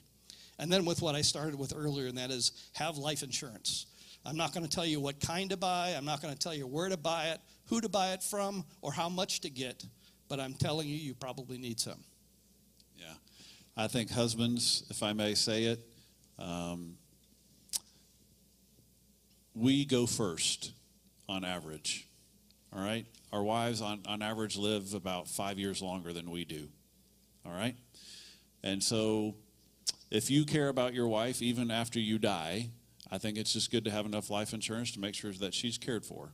That's all I'm going to say. Just have, by the way, I'm a big fan of not just having life insurance, but having a whole estate plan that I have this whole file for my wife, because I'm obviously going to go first. She's a health nut. I got heart disease, all right? So I got this whole file for her. So she doesn't have to worry a thing when I die. She knows right where to go, who to call, it's names, phone numbers, passwords, all that stuff right there. Here's where to bury me or my ashes. It's all right that she doesn't have anything to worry about. So my encouragement to all the husbands is be prepared for when you go first, because we usually do, all right? That's part of loving your wife. I think we have time. Are we on schedule? Okay, can I ask you guys a real practical question? Sure. So short-term savings and long-term savings. Where do you put your short-term savings? Just a checking account? Short-term savings needs to be someplace guaranteed. So generally, you're talking a bank. Okay. So in a bank, you need savings to cover in case you lose income, cover for those emergencies. So, Right. Yeah, 3 to 6 months of pay, or 3 to 6 months of expenses in a bank where you can get to it. Outstanding. Long-term savings. Where do you put your long-term savings? If it's anything more than 3 years, then I would look toward investing. And I mean, our money is invested in the market, but we're not just invested in the market. We're invested in diversified portfolios and assets allocated so that when the market goes up and down, we're comfortable with how much it goes up and how much it goes down. Right. So not just a one-size-fits-all, but find a way to invest where you can still sleep at night when the market does what it does. Yeah, very good. Beth and I, that financial review you guys were talking about, Beth and I did that every month.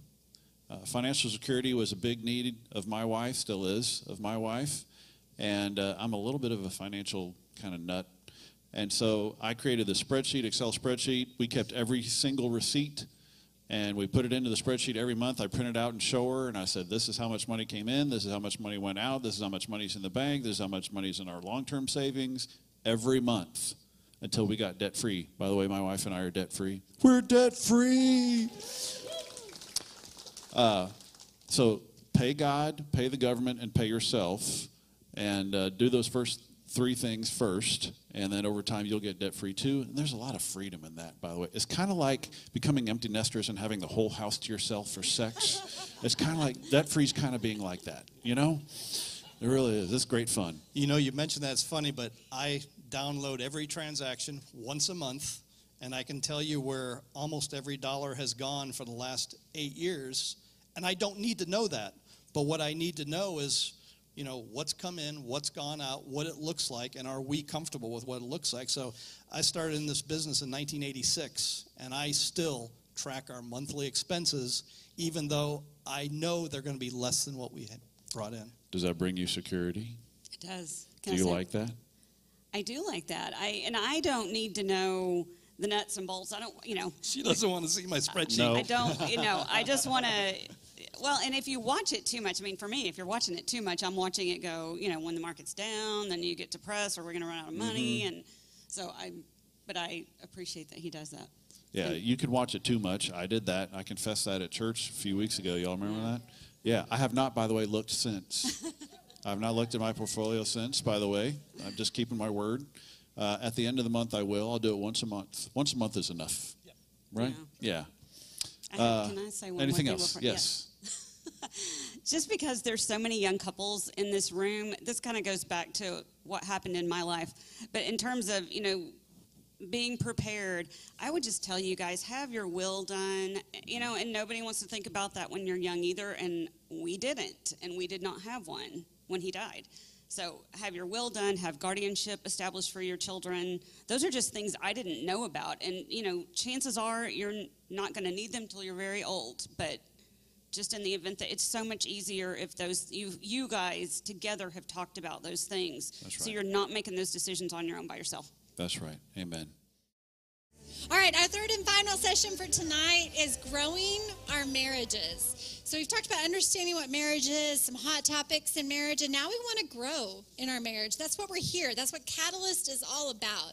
Catalyst is something that promotes the growth of something else, and that's what we want this event to be. So we want you to walk away with some tools and practical things that you can use to grow your marriage. And one of the items that we want to talk about tonight is spiritual priorities. So as you think about spiritual priorities, they just got done talking about finance and what finance looks like, and maybe some goals that you're going to set for your family financially and do some things. And you know, as married couples, oftentimes we're working towards goals. Maybe you're trying to save money to buy a house, or maybe you're looking towards retirement and you're trying to get a certain amount in before you can retire. We're constantly making goals and setting priorities for ourselves. And I think a good question to ask in our marriage, because we can get really good about making goals, and a lot of them look like the American dream, which are great, but maybe to ask ourselves, what is God's goal for our marriage? What is his spiritual priority for our marriage? And God's spiritual priority for our marriage is this. It's really his individual goal for you. For this is the will of God, your sanctification. Your sanctification. To be sanctified means to grow progressively to look more and more like Jesus all the time. This is God's spiritual priority in your life. And what's interesting about that is when you think about that, you think, okay, my goal in my marriage, as Eric said earlier, is to glorify God and to reflect Christ. That is the goal in my marriage. So everything that God is doing in my life, whether it's through my work or anything, but also through your marriage, it's to refine you and to make you look more like Jesus Christ. That is his goal for you. So how do we do that? How do we be sanctified? How do we be changed? You know, it's funny because a lot of times when you want to refine something, some of you who maybe work in the shop, when you refine something, you take like sandpaper and you start to rub it, right? That's how you refine it. Or if you're refining something, you start cutting things off. You're shaping, you're molding, and that is what God is doing with us in a marriage. So even that spouse and the way they come alongside you, and sometimes they kind of rub you the wrong way, it's God refining you and God sanctifying you as he does that, as you do that. Now, how do we make God a spiritual priority in our lives? What does that look like? Because in our marriages, the first person we want to put at the top of our marriage, just like Joe and Dana showed on their slide, is God. How do we make God our number one priority so that we are sanctified, so that he does refine us, so that we are changed to look more like Christ? Well, we do that through spending time in the Word, through prayer. And you hear that all the time in church. Okay, if you want to get close to God, you need to be in the Word. You need to be in prayer. And those are good things, and those are the things God puts in front of us that he wants us to do. But here's where we sometimes go wrong on that, especially when we think about our marriage. We go wrong because we think if I go to God in prayer and in my Word, the reason I'm going towards him is because if I spend time with God, then I'm going to be happier. My life is going to get better. Everything's going to work out because I've spent time with God. And we almost treat God as if he's this magic genie, that if we just spend time with him, then my marriage is going to naturally just get better because I've spent time with God. Now, oftentimes that is what God will do, but I can read in the Bible oftentimes where things don't get better just because you're spending time with God. God is going to use a season to refine you, to sanctify you, to look more like Christ, which means he's going to give you opportunities to look more like Christ. And when we look at how Christ lived, oftentimes he did love those who were hard to love. He helped those who were helpless. And oftentimes that's what it's going to look like in our marriage. Another thing we say when we say spend more time in prayer, spend more time in quiet time, we think, well, God is my advisor. I will go to God and I will spend the time in my quiet time, and he might advise me how to be with my spouse or what to do, and then I get to kind of decide if I want to do that or not. Like, I don't know if that works for me in this season of life, but I'll listen to what you're saying and I'll figure it out. Instead of going to the Lord as Lord of my life. Sometimes we kind of treat him like he's just an option as opposed to our priority. But it is said in the Word to spend time with God, be in his Word, be close to him in prayer. In doing that, that should be the spiritual priority of marriage. In doing that, like that graph showed, you will get closer to one another just by spending time getting closer to God. Everything that we do is based on that. I was up in the middle of the night. I watch Hallmark Channel. I love it. I couldn't sleep last night. And so I'm up in the middle of the night watching Hallmark Channel, and an ad came on with LeBron James. I don't know if you've seen it. It's the new ad for Tonal. And he comes out and he says, everything you've seen me do was made possible by what you don't see. Because when you're not looking, I go to work. Strength isn't a gift. It's worked for and tested. And I thought that is the same thing that happens in our marriage. If you see a good marriage happening, it's probably based on things you don't see. When they go to work and they're working hard at it and they're strengthening their marriage and they're spending time with God and they're intentionally pursuing God so that they can pursue one another. It's that intentionality. Have you ever heard that phrase, show me a Bible that's falling apart and I'll show you a life that isn't? And I think that's the same truth with our marriages. Show someone a Bible that is falling apart, a spouse that's in their word all the time, and I'll show you a marriage that isn't. Because they're going to love like Christ did, and they're going to reflect Christ. It says in Matthew 6:33, seek ye first the kingdom of God and his righteousness, and all these things will be added to you. So we seek God first, and then he changes us, and he refines us, and he makes us look different so that we look more like Christ. And this is what it's going to look like, because it's going to look different than we even expect. Have you ever been really, really upset with your spouse, and they are so wrong about something, and you go pray about it, and God's like, yeah, you do that too. Yeah, you probably need to go say you're sorry because you did this and you did that. Has that ever happened to anyone? We're like, you want God to like bring down fire on your spouse, and he's like, no, it's you. Yeah, that's happened to me. Another one that shocked me so much in my marriage one time is we think that God, God always says, I am number one, I'm always your priority, and he is.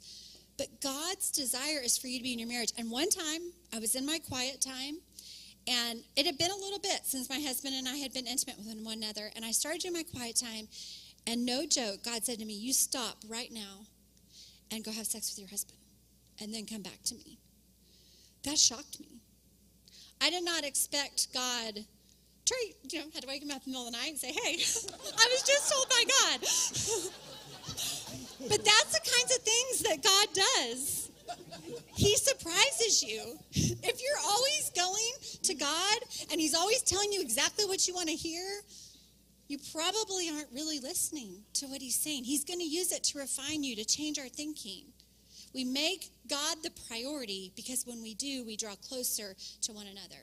He is our priority in marriage. And though we are seeking all these other things, we have to be intentional to seek God first. And so when you're thinking about your life and where God is taking you and what you're doing, I think we need to ask ourselves the question, how much time am I spending in my relationship with the Lord? Because everything in your marriage will be reflected in your time with the Lord. But the second priority then, after spending time with the Lord, is investing in our spouse. They're our number 2 priority. Not our children, not our jobs, but our spouse. Because of the mandate of what it is. It's to reflect God, it's to magnify him, and it's to reflect him.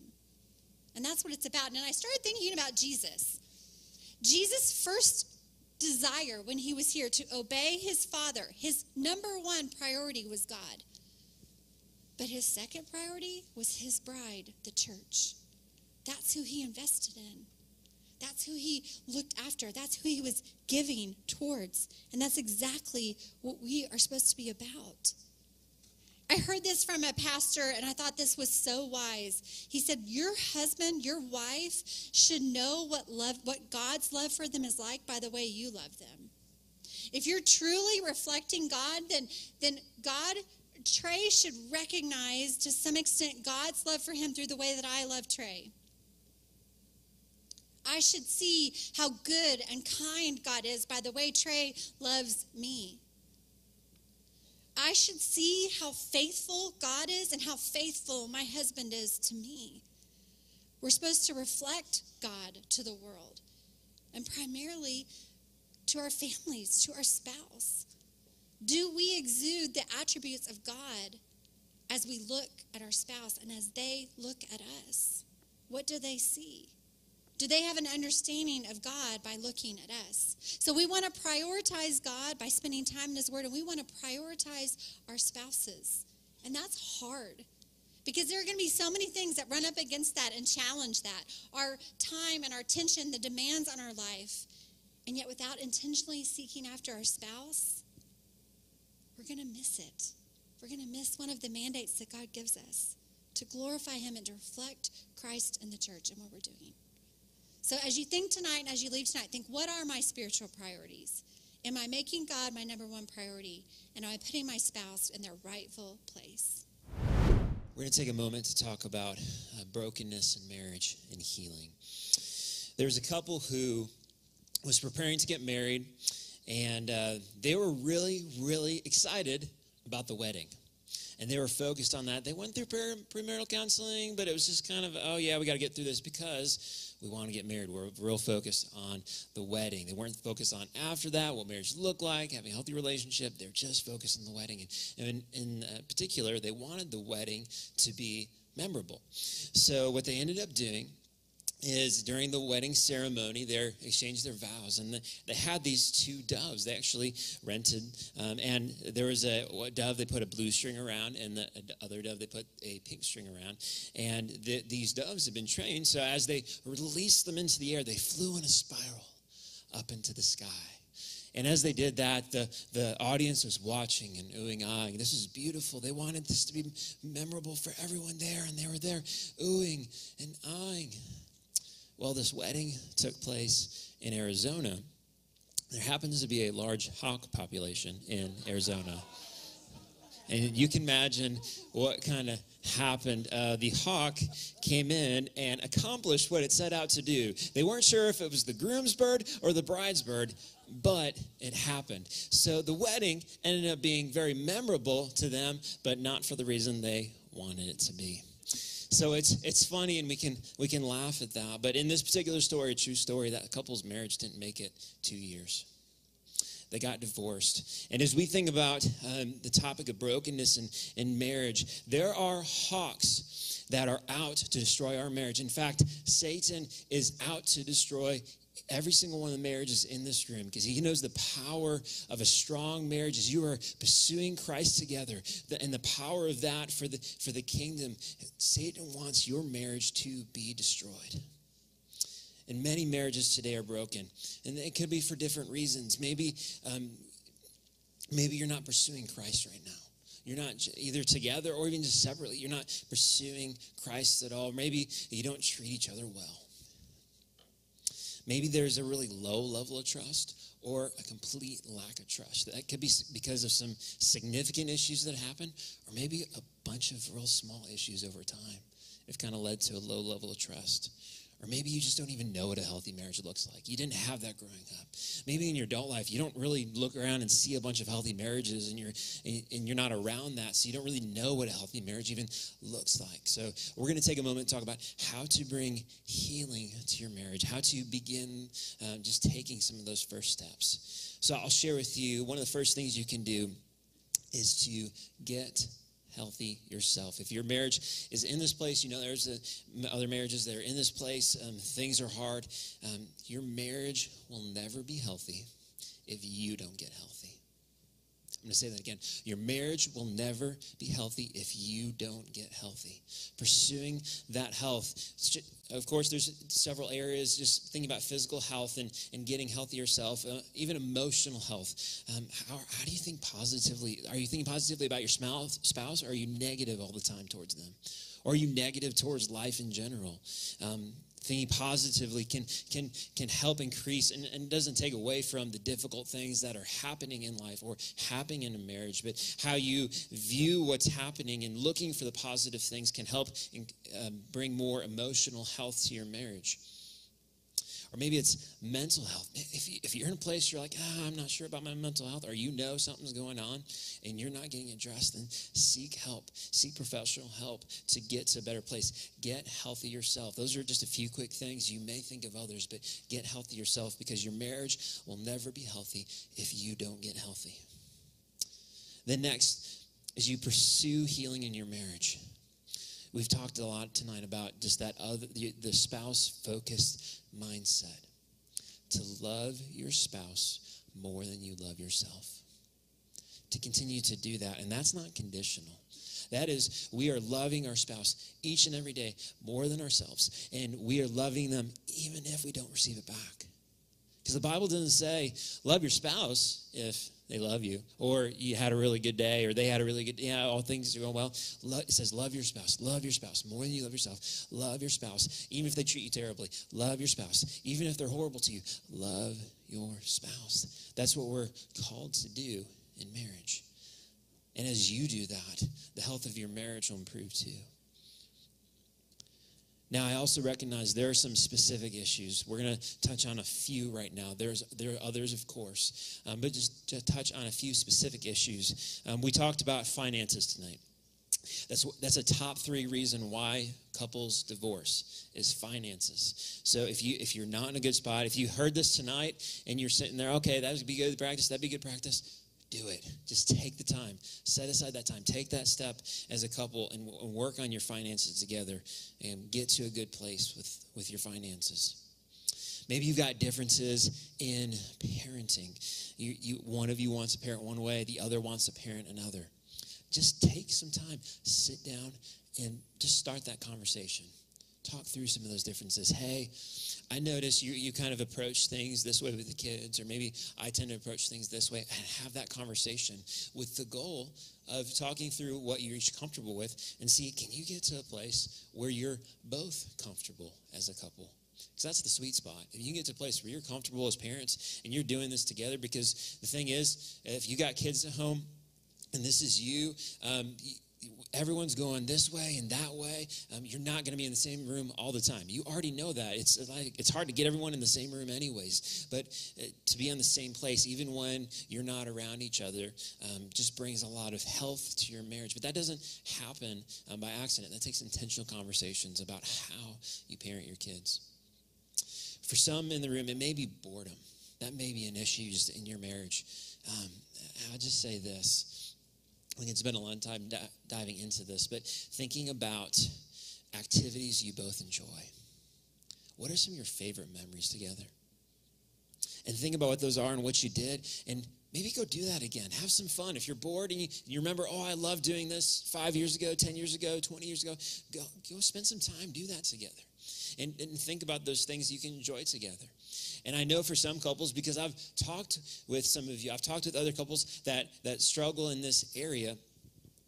Sometimes it might be doing activities together, but sometimes it might be taking turns doing something that your spouse really enjoys. And to take delight in that. I get to do something that my spouse really enjoys, and I get to love on them in this way. And you take turns doing that and loving each other.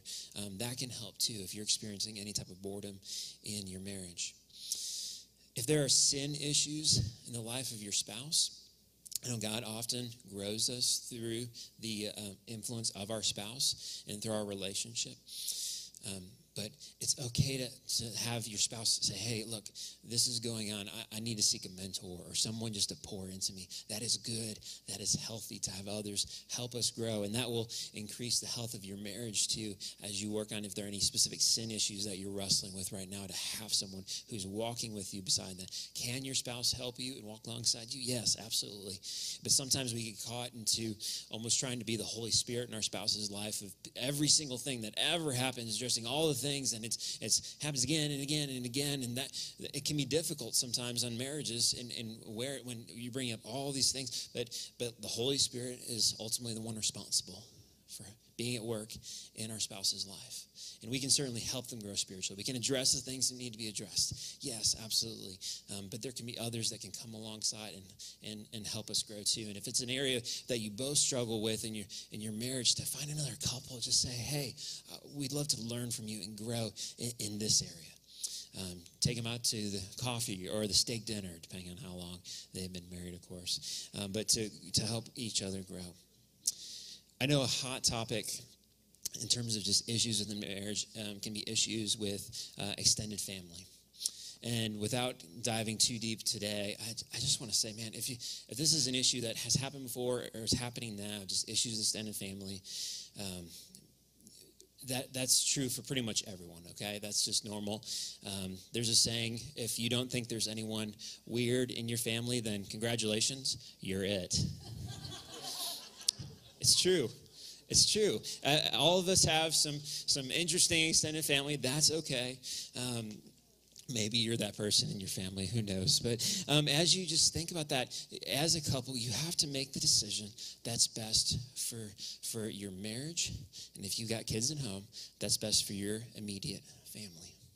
That's your goal. As you're working through things, if you're struggling with how do we relate, what do we do, all these different things that come up, at the end of the day, there might be conversations to be had or boundaries that need to be placed, but the ultimate goal is for you to put your marriage first, and if you've got kids at home, to put your immediate family first. And then everything else can come as long as you've focused on that, and then you can continue to build relationships around that. For others, if you did not see a healthy marriage growing up, and it's probably a lot of people in this room, did not see a healthy marriage growing up. Maybe your parents are divorced. Maybe in adulthood, like we talked about earlier, you don't see a lot of people around you with healthy marriages. That's a great opportunity for you to say, hey, I need to see some healthy marriages. You're not going to see perfect, because we're a room full of imperfect people. Every single person in here are not perfect. But to say, hey, what does that look like? And it might be as simple, join a small group at the church, something like that, just to get engaged, to be around other couples, to see what that looks like, to grow and to see that and experience that. So get in a small group. Maybe if you're dealing with some things, find a couple to mentor you. Just get around others so that you can see what a healthy marriage looks like. And then just to share a few, these next few issues that can happen are ones that professional help should get involved. You need to seek that out. If there's abuse in the marriage, first of all, get safe. And if there's kids, whatever you do, you need to get to a safe place, okay? If there's abuse going on, get safe, then get help. Automatically, you need to go get help so that you can address what's going on. For addictions in the home, if there's any type of addictions going on, maybe your spouse is really controlling. If there are mental health issues, these are all things that you should seek professional help. And then if you're struggling, maybe there's a little bit of differences in beliefs, just in terms of spiritual beliefs and Christianity. If that's you, contact the church. Tap one of the pastors on the shoulder. Hey, we'd love to just talk with you through this. That's okay. Just be able to talk through that and wrestle with that. If you haven't been able to talk through that yourselves, to talk with someone at the church and to talk through those.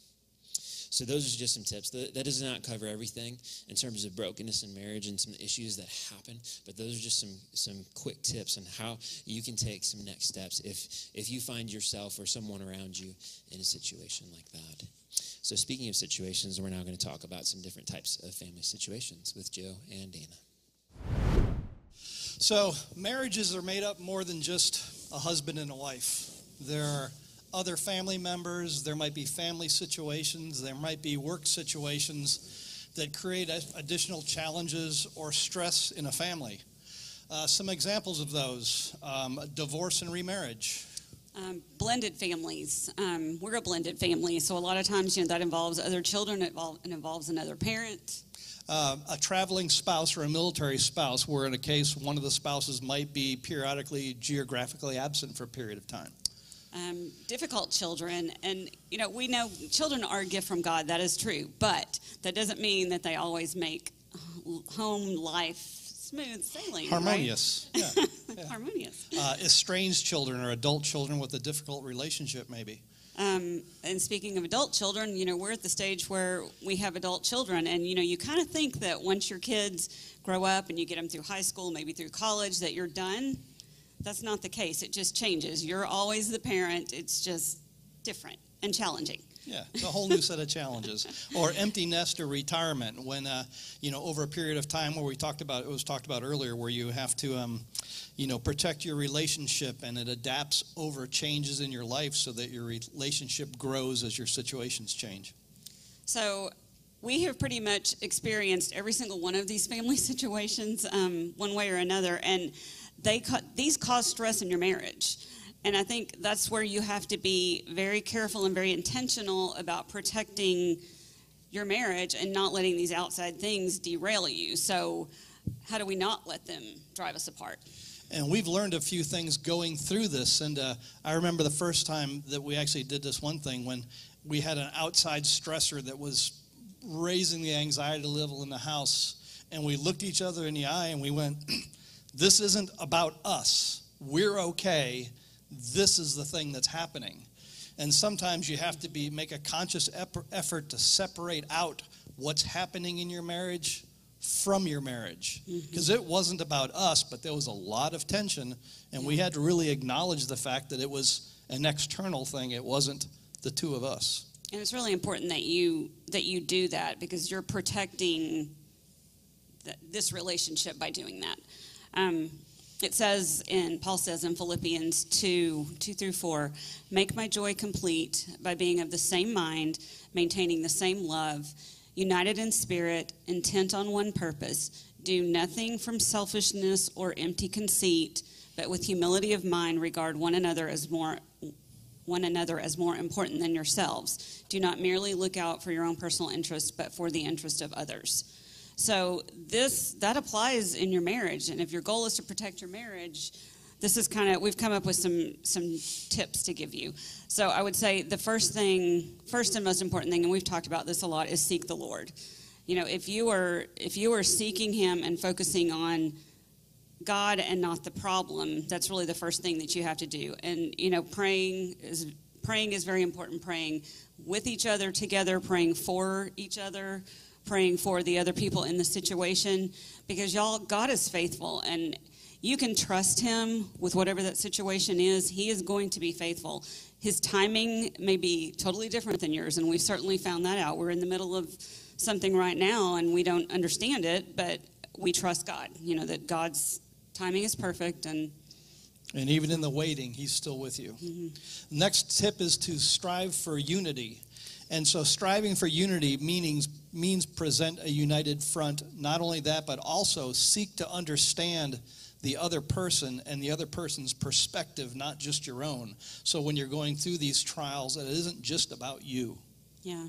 Well, and a good example of that is if you are, in a marriage where one of you travels a lot, and this happens in military families as well, but if you've got one person who's home all the time, taking the kids to all their activities, making sure the laundry's done, doing all the cooking, keeping life going at home, and your spouse is, as you perceive it, out staying in nice hotels and eating at nice restaurants and hanging out with, their work people, you can begin to resent when really you need to kind of look at the respect side of that instead. Sure, and I've been the traveling spouse before, and for the traveling spouse, sometimes it means, long work days that last past those dinners that you have to have. It means waking up in the morning and not remembering what city you're in or what time zone you're in. And I knew that after I had long days like that when I was traveling, I didn't want to, when I called Dana in the evenings, I didn't want her to be frustrated with me because I was out enjoying myself while she was home doing everything on her own. But in the same regard, I also had to recognize and understand that she was running a one-person show, and even though I was doing what I needed to be doing and I was providing for the family, she had her own job, which was also hard, and I needed to appreciate it from her perspective. Well, and really that's where you just need to talk openly about this, have honest conversations, because that's ultimately what helps you get through those things. And I know I've had to many times put myself in Joe's shoes and think about what it feels like to be him. I mean, I know what it feels like to be me and how I feel about this, but what does it feel like to be him? So that's just a good thing too, is just kind of put yourself in their shoes. We've had similar situations regarding parenting, and we've parented strong-willed children, and there are times where I am very direct because that, in my opinion, gets the point across, which she perceives as harsh. And it's different from her gentle, more persuasive manner. But we talked openly about this, and really you don't have to be the same to be on the same page, as long as you're talking your way through it and you're agreeing about what the goal is. It's okay to be different while you're trying to accomplish the same thing. Well, parenting is a huge one, and it's a hard one, especially if you have differing opinions. But I remember a wise woman telling me once to, listen to your husband, because if he is being led by God, he's hearing something from God and doing what he thinks is best. And you really have to work through those things, because I know parenting can be huge. And, and especially with us, we were parenting in a blended family, and that makes a huge difference. So back to seeking the Lord. The other big thing is giving each other grace. Grace is an example of a definition, is extending goodwill and the release of expectation for a season or a period of time. So grace is a gift. It's not earned. And if you think about, the way that God gives us grace, if he extends us grace, then we can extend it to others.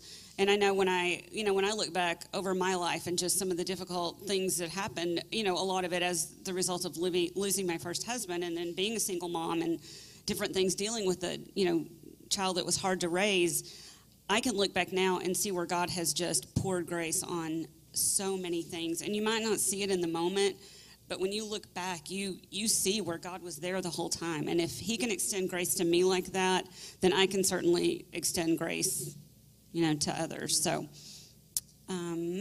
there's a passage in Colossians, it's Colossians 3:12-15, that I think sums this up really well. Clothe yourselves with compassion, kindness, we talked about that, humility, gentleness, and patience. Bear with each other and forgive whatever grievances you may have against one another. Forgive as the Lord forgave you, and over all these virtues put on love, which binds them all together in perfect unity. So there's so many situations, and we kind of just mentioned a few and talked about them, but the key thing is to, first of all, acknowledge that they exist, and then talk openly and assertively to one another and seek each other's perspective so that you can learn from it and grow your relationship as a result of the challenges instead of allowing the challenges to be insidious and start to tear you apart. So we have a final question for you to think about, and that is there something that you're holding inside, like resentment or some other negative feeling regarding a difficult situation in your family that you need to talk about as a couple? As you think about next steps, just want to share a few quick things with you.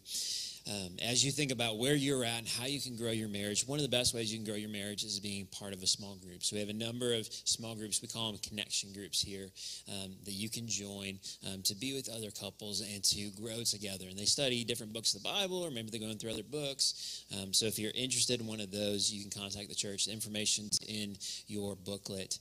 We'd love to get you connected with a connection group. There's also a class that's starting up. It's called Making Peace with Your Past. If there's something from your past that's affecting you personally today, or it's affecting your marriage today, it's a great class to go through. It's starting up tomorrow night, but also you could start next week too. That's not a big deal. You kind of just catch it at the beginning, and you can kind of go through that. So we'd love to invite you to do that. The sign-ups for that on the website at trinitybible.com, and you can get registered if you'd like to take the class, Making Peace with Your Past. That's on Monday evenings. For the next few months. If your marriage is in a place where you recognize we need a little bit more help, whether it's, hey, we want to just grow, you're saying, hey, we've got some issues and we're kind of struggling to work through those issues. We'd love to invite you to contact counseling at trinitybible.com. What we can do is we've got partnership with several local counseling agencies where you can get discounted counseling. So if you contact the church, we can actually help you get a great rate to meet with a professional counselor who can walk alongside you as you are working through some of those things. So again, the information's in the booklet, counseling at trinitybible.com. As we close today, let me go ahead and just pray over you now. Lord, as we wrap up our time here tonight, we thank you for the opportunity we have to think about our marriages, to pause from everything else going on around us and be focused on you and how we can grow as a spouse and how we can continue to pursue having a healthy marriage together. So regardless of where everyone is at tonight, God, I ask that you would guide each of us to the next step in our marriage, to take that next step of growth. I ask that you would give us the boldness to pursue that next step. That we wouldn't just think about it, kind of, but I gotta ask that you would give us that courage to pursue that and to pursue a healthier marriage, because that's what you want for us. You want us to have healthy marriages that we enjoy, that we were created to be a husband and wife that are married and love each other and enjoy that, because God, that's how you created us, to be in that relationship together. So we thank you, God, for how you designed marriage and the blessing it is. And I ask for each of us, we can continue to take those steps of growth, just based on what we heard tonight and what we're thinking through, what you put on our hearts, that you would guide us in that. In Jesus' name we pray. Amen.